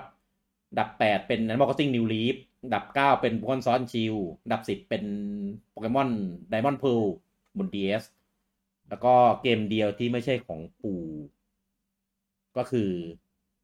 Monhan Freedom 3นะครับของ PSP อยู่อันดับที่14นอกนั้น20 อันดับฝั่งญี่ปุ่นเป็นเกมของที่ลงบนเครื่อง Nintendo นะครับแต่ว่าอย่างอันดับที่20เนี้ยไม่ใช่เป็นเกมของปู่เองแต่ว่าเป็นของ Square Enix ก็คือ Dragon Quest 9นะครับนั่นเป็นของปู่กับโปเกมอนล้วนเลยนะครับแล้วก็มี Capcom มาแจมอยู่แสดงว่า Freedom 3นี่คือขายดีแต่ Freedom 3มันขายแค่ญี่ปุ่นอย่างเดียวด้วยมั้งใช่มันขายแค่ญี่ปุ่นอย่างเดียวนะครับมันคือภาคจีนเอาก้าเลยนี่แล้วก็ตอนนี้นะครับ Nintendo Account นะครับจริงๆเรื่องนี้ไม่ต้องเกมก็ได้เขาบอกว่ามีการสมัคร Nintendo Account ไปกว่า290 Account นะครับจริงๆ Nintendo Account มันสมัครฟรีไงก็เลยเหมือนประกาศยอดดาวน์โหลดอะไรประมาณเนี้ยคนบางคนก็คนเดียวแต่ว่ามีหลาย Account อะไรเงี้ยก็มีนะแต่ว่าเขาเข้ามาแบบแปลงยอดเฉยๆว่าตอนนี้ยอดNintendo Account มี 290 ล้านนะนะครับเผื่อใครจะมาทำอะไรนู่นนี่นั่นนะครับแล้วก็อันเนี้ยน่าสนใจนะครับก็คือยอด Nintendo Switch Online NSO นะครับตอนนี้มียอดคนสมัครใช้งานนะครับผม36 ล้านนะครับก็ตีเป็นประมาณ1 ใน 3 1 ใน 4ของคนที่มี Switch นะครับก็สมัคร NSO ด้วยนะครับอันนี้คือรวมทั้ง2แบบนะทั้งแบบธรรมดาแล้วก็แบบตัว expansion ก็คือไม่ว่าจะแบบไหนก็นับเป็น1เหมือนกันหมดนะครับอันนี้น่าสนใจมากผมไม่คิดว่าจะมีคนแบบสมัครเยอะขนาดนี้เพราะว่าปีก่อนเห็นแบบบอกว่าแบบยอดไม่ค่อยเยอะเท่าไหร่สำหรับการสมัครใช้ในโซแสดงว่าตัว expansion pack อันเนี้ยดึงคนมาใช้งานได้เยอะขึ้นเหมือนกันนะอาจจะเป็นในด้วยของความคุ้มค่าหรือเปล่าเขาสมัครมาใหม่หรือเปล่าพี่เขาสมัครในมาริโอคาร์ดมีเมโลคาร์ดมีในมอคอซิงเนี่ยคือ2เกมที่แบบอยู่อันดับท็อปของเกมขายดีบนสวิตช์อ่ะคือสองเกมท็อปบนอ่ะแสดงว่าเดี๋ยวรอบหน้าที่จะมาคือ DLC ของ Smash ใช่ไหมบอมอยู่อันดับ3แล้วก็อีกอันหนึ่งก็จะเป็น Smash ไม่ต้องหรอกเป็น DLC ของ Zelda แล้วก็อันดับ5เป็นPokemon Sword and Shield เนี่ยมี DLC ทุกอันนะที่พูดมาเนี่ย เดี๋ยวมันอยู่แถวนี้แหละมันเอาแน่สปาตูนนี่มันเก่าๆมันยังมาได้เลยอ่ะแล้วก็ในช่วงของการประกาศผลประกอบการเนี่ยเขามีอีกอันนึงอันนี้ที่น่าสนใจนะคือปู่กับค่ายที่ทำเกมมือถือให้ปู่มาหลายเกมนะอย่างเช่นพวกมีโตโมมาริโอรันไฟเบนฮีโร่มันได้มาคอสซิ่งพ็อกเก็ตแคมป์อะไรพวกเนี้ยคือบริษัทที่ชื่อว่า DNA นะที่เขียนว่า DENA นะครับก็ร่วมเขาเรียกว่าอะไรนะลงทุนร่วมกันทำอะไรสักอย่างหนึ่งนะครับในชื่อว่า Nintendo System คือผมงงคือถ้าร่วมทำอะไรสักอย่างเนี่ยน่าสนใจถ้าบอกว่าใช้ชื่อว่า Nintendo System เนี่ยผมแบบมาแน่ทำไมมันชื่อยี่ห้อนินทำไมมันชื่อแปลกๆวะ Nintendo System ชื่อไม่เครื่องเกมสมัยเก่าNintendo Entertainment System นะครับอันนี้ใช้ชื่อว่า Neo System เป็นเหมือนแบบโค้ดเนมเป็นชื่อโปรเจกต์เป็นชื่อของโครงการอะไรประมาณเนี้ยนะครับก็จะเริ่มนะครับในปีงบประมาณหน้านะครับก็คือเดือนเมษายนปี2023นะครับแล้วก็จะมีฐานเบสนะครับของโปรเจกต์เนี้ยอยู่ที่โตเกียวก็บอกว่าจะเป็นโปรเจกต์ที่จะโฟกัสในเรื่องของแบบการ R&D เพื่อจะพัฒนานะครับในเรื่องของโครงสร้างแล้วก็มาร์เก็ตติ้งของปู่ในด้านของดิจิตอลนะครับก็ไม่รู้ว่าอะไรผมก็เลยคิดไปว่าหรือว่าเขาจะทำแอป NSO ใหม่วะอะไรเงี้ยเพื่อนไม่รู้ว่ะเพราะว่าคือร่วมทุนทำขนาดนี้คือมันเป็นโครงการที่ค่อนข้างใหญ่หรือไม่ก็อาจจะเตรียมทำเรื่องของระบบออนไลน์สตรีมมิ่งคลาวด์หรืออะไรก็แล้วแต่ที่อาจจะเป็นในเครื่องต่อไปก็ได้นะครับอาจจะมาแบบเขาเรียกว่าอะไรมาเมิร์จกันกับตัวนี้โดยเขาเรื่องของเซอร์วิสเรื่องของเขาเรียกอะไรนะเป็นออฟเฟอร์ให้กับลูกค้าแบบสมัคร NSO ใน My Nintendo อะไรพวกนี้แลกพอยต์อะไรพวกนี้อาจจะให้ทาง DNA มาทำอันนี้ก็ได้นะคิดว่าเดี๋ยวคงมีประกาศในช่วงปีหน้าเพราะว่าตอนนี้เพิ่งประกาศว่าเริ่มจับมือทำด้วยกันนะครับแต่ว่ายังไม่ได้ประกาศว่าอะไรนะครับคิดว่าในช่วงของเมษาปีหน้าเนี่ยที่เขาจะเริ่มทำจริงๆนะตอนนั้นเราน่าจะได้รู้แล้วว่าไอ้ที่เรียกว่า Nintendo System เนี่ยคืออะไรกันแน่นะครับผมแม่งโคตรอยากรู้เลยตอนแรกผมเห็นหัวข่าวมันเกี่ยวกับการที่ปู่ลดยอดเครื่องด้วยหรือเปล่าไม่รู้ว่ะถ้ามันมีการเปิดสมมติว่าถ้าเกิดมีการเปิดตัวใหญ่ตอนที่สวิตเปิดตัวใหญ่จริงคือมกราใช่ไหมคนจะอั้นไม่ซื้อใช่ไหมที่เต้ว่าใช่ถ้าเขาประกาศเปิดเครื่องใหม่มกราแต่พี่แค่งงว่าเขาจะมาประกาศตัดยอดตัวเองเพื่อนั่นแหละมันตัดยอดมาก่อนแล้วไงมันฟอร์แคสต์ตัดยอดมาแล้วไงคือคิดว่าถ้าเกิดขายต้นปีงบประมาณหน้าเลยก็คือกะว่ายอดปีงบประมาณหน้าเต็มๆเลยป่ะ แต่ถ้าเป็นเกี่ยวกับเครื่องใหม่แล้วเพิ่งมาเซ็นสัญญาร่วมกันตอนนี้เหรอไม่มั้งคือเครื่องใหม่อาจจะไม่เกี่ยวตรงๆถ้ามาทำเรื่องของแบบดิจิตอลเซอร์วิสทำR&D อะไรเงี้ยเนี่ยผมเข้าใจหรอกแต่ว่าการตั้งชื่อว่า Nido System เนี่ยแล้วมันเป็นการร่วมทุนอ่ะมันเลยแบบ ต้องเป็นเรื่องใหญ่อ่ะก็แต่ดีน่ามันเป็นมือถืออย่างเดียวนะก็ใช่มันไม่แน่ใหญ่ขนาดนั้นหรอกพี่เพราะว่ามือถือดีน่ามันทำแต่มือถือ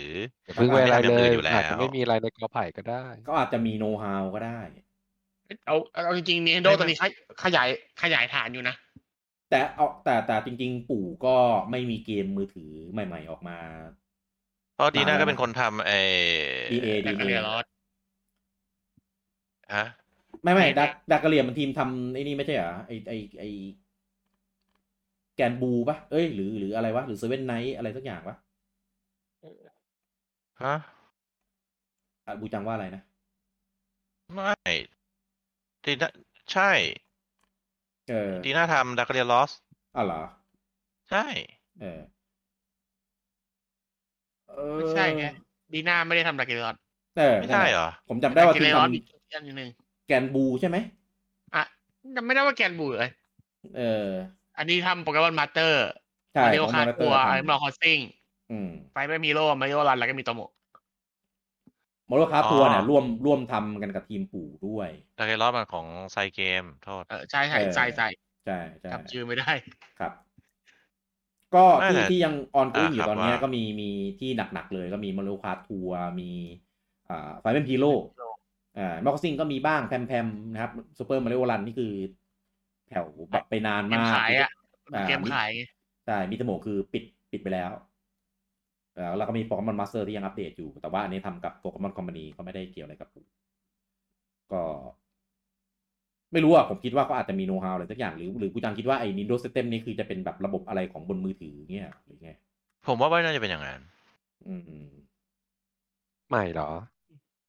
ไม่รู้อะไรนะแอปมือถือใหม่กลับมาที่จุดเริ่มผมก็เป็นไปได้นะผมก็เป็นไปได้นะไปฝังในเครื่องไหมอย่าออกมาเป็นแบบนี้ให้เขาไอ้นี่เลยคือถ้าจะเป็นมือถือให้เป็น component app แบบของแบบชาวบ้านเขาแบบของ Xbox ของ PlayStation แบบนั้นน่ะชาวบ้านเขาไม่ได้เหมือนไม่ได้แต่คือ DNA อ่ะครับเขาทำทุกอย่างที่เป็นมือถือรวมถึง Smart System Smart City อะไรอย่างเงี้ยที่ทุกอย่างจะควบคุมด้วยมือถือนู่นนี่นั่นด้วยถ้าบอกว่าทำ System มันควรจะเป็นอะไรที่เกี่ยวกับไม่มีเสริมนิดนึงพี่ว่า Nintendo System คือชื่อบริษัทครับใช่ไงก็ใช่ไงแต่ว่าเขาจะโฟกัสที่ Nintendo Account ไม่หรอกผมว่าอันนี้มันเป็นสิ่งที่เปิดเผยก็น่าจะใช่เพราะว่าถ้าเกิดเป็นซิสเต็มอะไรขึ้นมาที่ตั้งขึ้นมามันก็ต้องใช้ Nintendo Account ในการเข้าถึงอยู่แล้วไม่แปลกนี่คือจากโปรไฟล์ของเขาว่ามันเป็นบริษัทที่ทำเกี่ยวกับสมาร์ทซึ่งน่าจะเป็นลักษณะแบบ Internet of Things อะไรอย่างเงี้ยแล้วก็น่าจะใช้ Nintendo Account ทางที่ได้บอกในการเข้าถึงในซิสเต็มหรืออะไรก็ตามที่เขาคิดขึ้นมาแต่ผมว่าอย่างไรก็มันก็เบสที่มือถือสมาร์ทอะไรพวกเนี้ยน่าจะเป็นอย่างนั้นหรือจะเป็นพวก OS กับ eShop ใหม่ด้วยพี่ว่าตรงนั้นปู่คงไม่ให้คนอื่นทำผมว่า OS อันนี้ไม่น่าเพราะอันนั้นมันคือเป็นส่วนของภายในอันนี้ได้เป็นตัวขยายถ้าเป็นเรื่องของเซอร์วิสระบบ My Nintendo อะไรเงี้ยอันนี้ผมไม่แน่ดีไซน์ใหม่ระบบซิสเต็มใหม่คือเขาทำสมาร์ทแล้วเขาก็ทำพวกอีคอมเมิร์ซแล้วก็ทำพวกเกมออนไลน์เกมมือถืออะไรพวกนี้ไงถ้าบอกว่าเป็นซิสเต็มที่จะไม่เกี่ยวกับพวกเกมมือถืออะไรอย่างนั้นนะก็น่าจะเป็นอะไรที่เป็นเกี่ยวกับออนไลน์หรือเป็นสมาร์ทซิตี้สมาร์ทหาเหวอะไรพวกนั้นแหละคือปู่จะทำเมตานั่นเองก็ได้นะก็เป็นมีเวิร์สอะไรเงี้ยไม่มีเวิร์สอีกแล้วเป็นมีเวิร์สเป็นเอาใหม่เป็นมีตาเวิร์สแข่งแม่งเลยกูเตรียมเปิดหน้ามือแล้วแล้วมึงจะปิดเพื่อตัวเองก็มีไม่รอช้อนหุ้นตอนมันตกโอ้ยไม่ปู่ทำ NFT เหมือน Square Enix ไงด่าเหมือนกัน ไม่ต้องทำไม่ต้องหาเรื่องไปทำไอ้ระบบ achievement ดีๆเหอะหรือจะเป็นระบบ achievement วะกูมโนไปเรื่อยแล้วตอนนี้ไม่อันนั้นไม่เกี่ยวหรอกผมว่าก็เป็น FT ที่มีรีวอร์ดด้วยไงคือถ้าให้เป็นพูดถึงสิ่งที่จับต้องได้นะผมว่าน่าจะเป็นคล้ายๆแบบแอปมือถือเป็นบริษัทที่ทำเกี่ยวกับแอปมือถือนี่แหละซึ่งอาจจะทำเป็นลักษณะเหมือนของ Xbox หรือ Xbox Game Pass ในแอปมือถือแอป Xbox อ่ะหรือแอป PSN นะแต่แอป PSN ก็น้อยไปหน่อยเอาถือแอป Xbox แล้วกันถ้าเป็นครบนะเป็น environment ที่เกี่ยวเนื่องกับไอ้ข้าวของปู่อ่ะครับปู่จะทำนินเพย์ฮะนินเพย์คืออะไรวะมันยูเพย์ไงโอ้ยฝันไม่ก็เอาอย่างนั้นก็ได้แต่ว่ามันคือตอนนี้จุดอ่อนของปู่คือตรงนี้แหละคือปู่โอเคทำเกมได้ทำเครื่องได้แต่ปู่ทำส่วนต่อขยายไม่ได้พวกเซอร์วิสต่างๆไม่ได้เลยไม่ที่ปู่ไม่ได้เลยปู่ทำได้แต่ไม่ดีห่วยก็เรียกไม่ได้แหละก็เรียกไม่ได้แหละไม่เรียกไม่ได้เรียกอย่าทำดีกว่าเพราะนั้นก็อาจจะรู้แล้วว่าคุณทำไม่ดีก็ให้คนที่เขาทำดีไปเพราะว่า DNA ไม่ได้ทำแค่เกมไงเขาทำเกี่ยวกับอะไรทุกอย่างที่เป็นออนไลน์เซอร์วิสออนไลน์หมดเลยคือคนอาจจะรู้จักเขาแค่เกมแต่จริงๆไม่ใช่เขาทำหลายอย่างมาเลยครับเพราะเขาเป็นเบื้องหลังทำพวกซิสเต็มออนไลน์เนี่ยเยอะ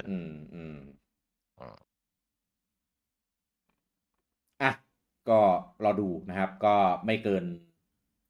นสิ้นเดือนมีนารู้เรื่องแน่นะครับว่าไอ้ที่ทำเนี่ยคืออะไรนะครับเพราะว่าเดี๋ยวเริ่มกันตอนนู้นนะครับพี่ป่วยเมื่อไหร่บอกแล้วกันผมได้สแตนบายรอไว้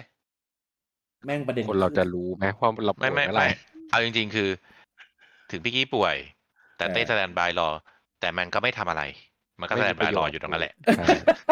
มันก็สแตนบายรอไปเรื่อยๆแปะในไลน์ให้มีไลน์มีหาอะไรมันก็ไม่มาทำหรอกมันสแตนบายรอแจ้งว่าแคนเซิลโอเคใช่ผมติดตามเรื่องนี้อยู่เสมออนุญาตให้พี่กี้ถุยได้3 ทีครับก็ยังดีวะประเด็นคือกูแม่งป่วยทุกไตรมาสด้วยเนี่ยเท่าที่เช็คแทร็กย้อนหลังแล้วทุกไตรมาสปู่แม่งจะชอบมีอะไรประมาณนี้หมดแล้วกล่าวนะไปส่วนของยอดขายแล้วนะครับของสัปดาห์นี้นะครับเริ่มฝั่ง UK นะครับอันดับ1นะครับยังคงเหนียวแน่นนะครับกับ Call of Duty Modern Warfare 2นะครับอันดับ2นะ FIFA 23ก็คงเกาะอยู่เหนียวแน่นเหมือนกันนะครับผม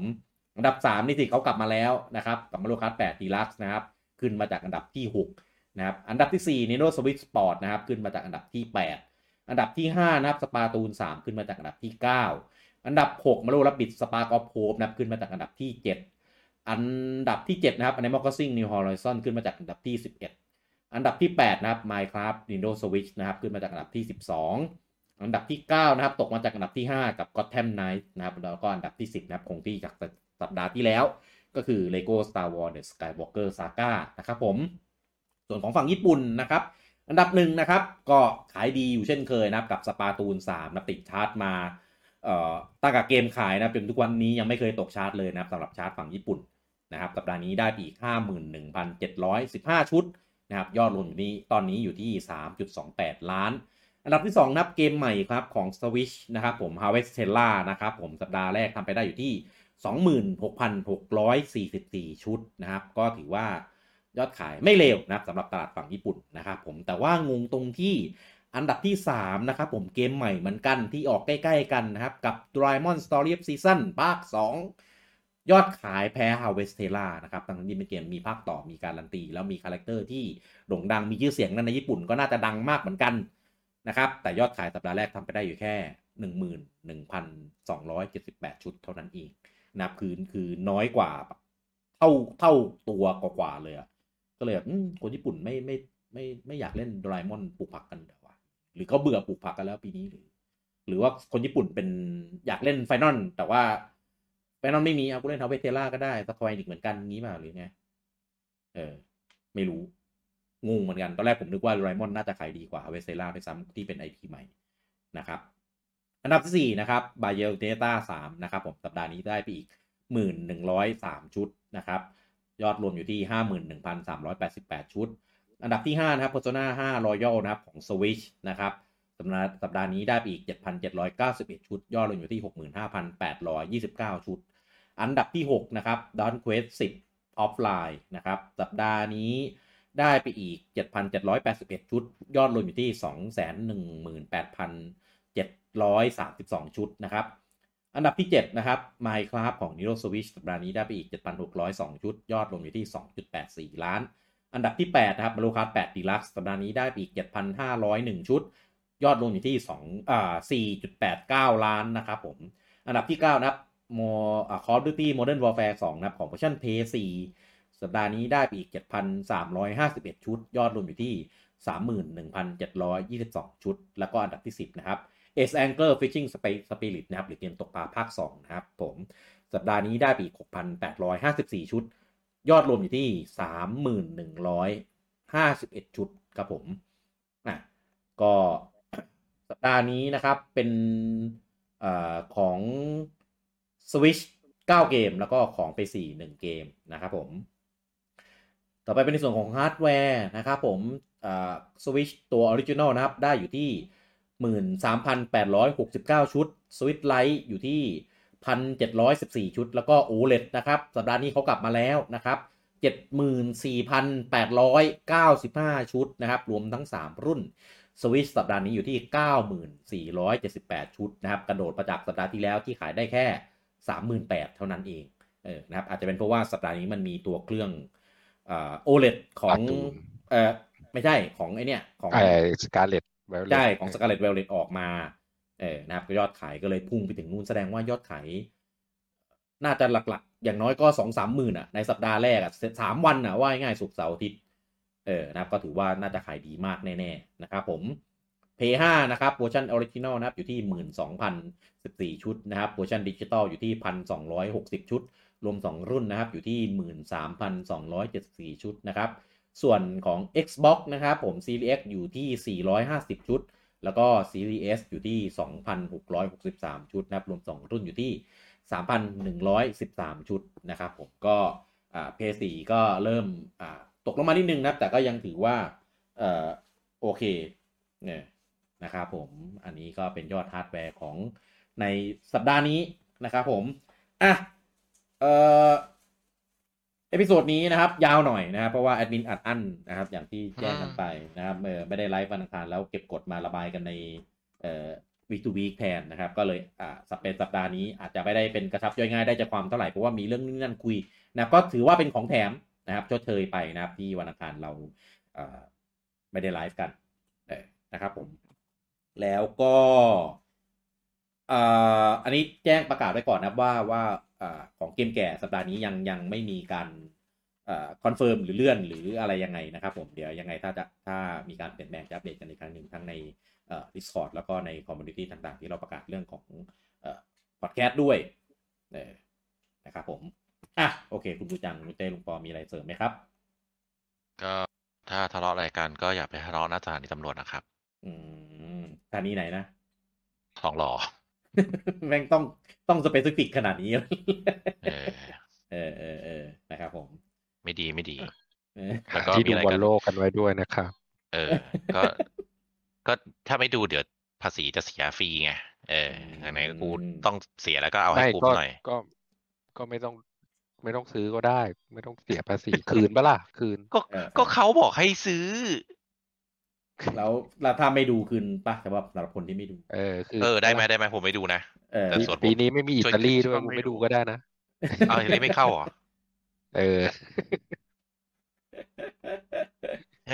ผมว่าแม่งไม่ได้อัดอั้นที่ไม่ได้ไลฟ์วันอังคารหรอกแม่งไม่ได้อั้นที่ไม่ได้ระบายอะไรสักอย่างระบายเยอะเรื่องอื่นนะเรื่องบ้านเมืองนี่แหละไม่ใช่เรื่องเกมหรอกโอเคแล้วไว้กลับมาพบกันได้ไว้กลับมาพบเจอกันใหม่ได้นะครับในเอพิโซดหน้านะครับกับ Week to Week นะครับสำหรับเอพิโซดนี้ผมลูกี้คุณบูจังคุณเต้แล้วก็ลุงปอต้องขอลาทุกท่านไปก่อนครับผมสวัสดีครับดีครับครับ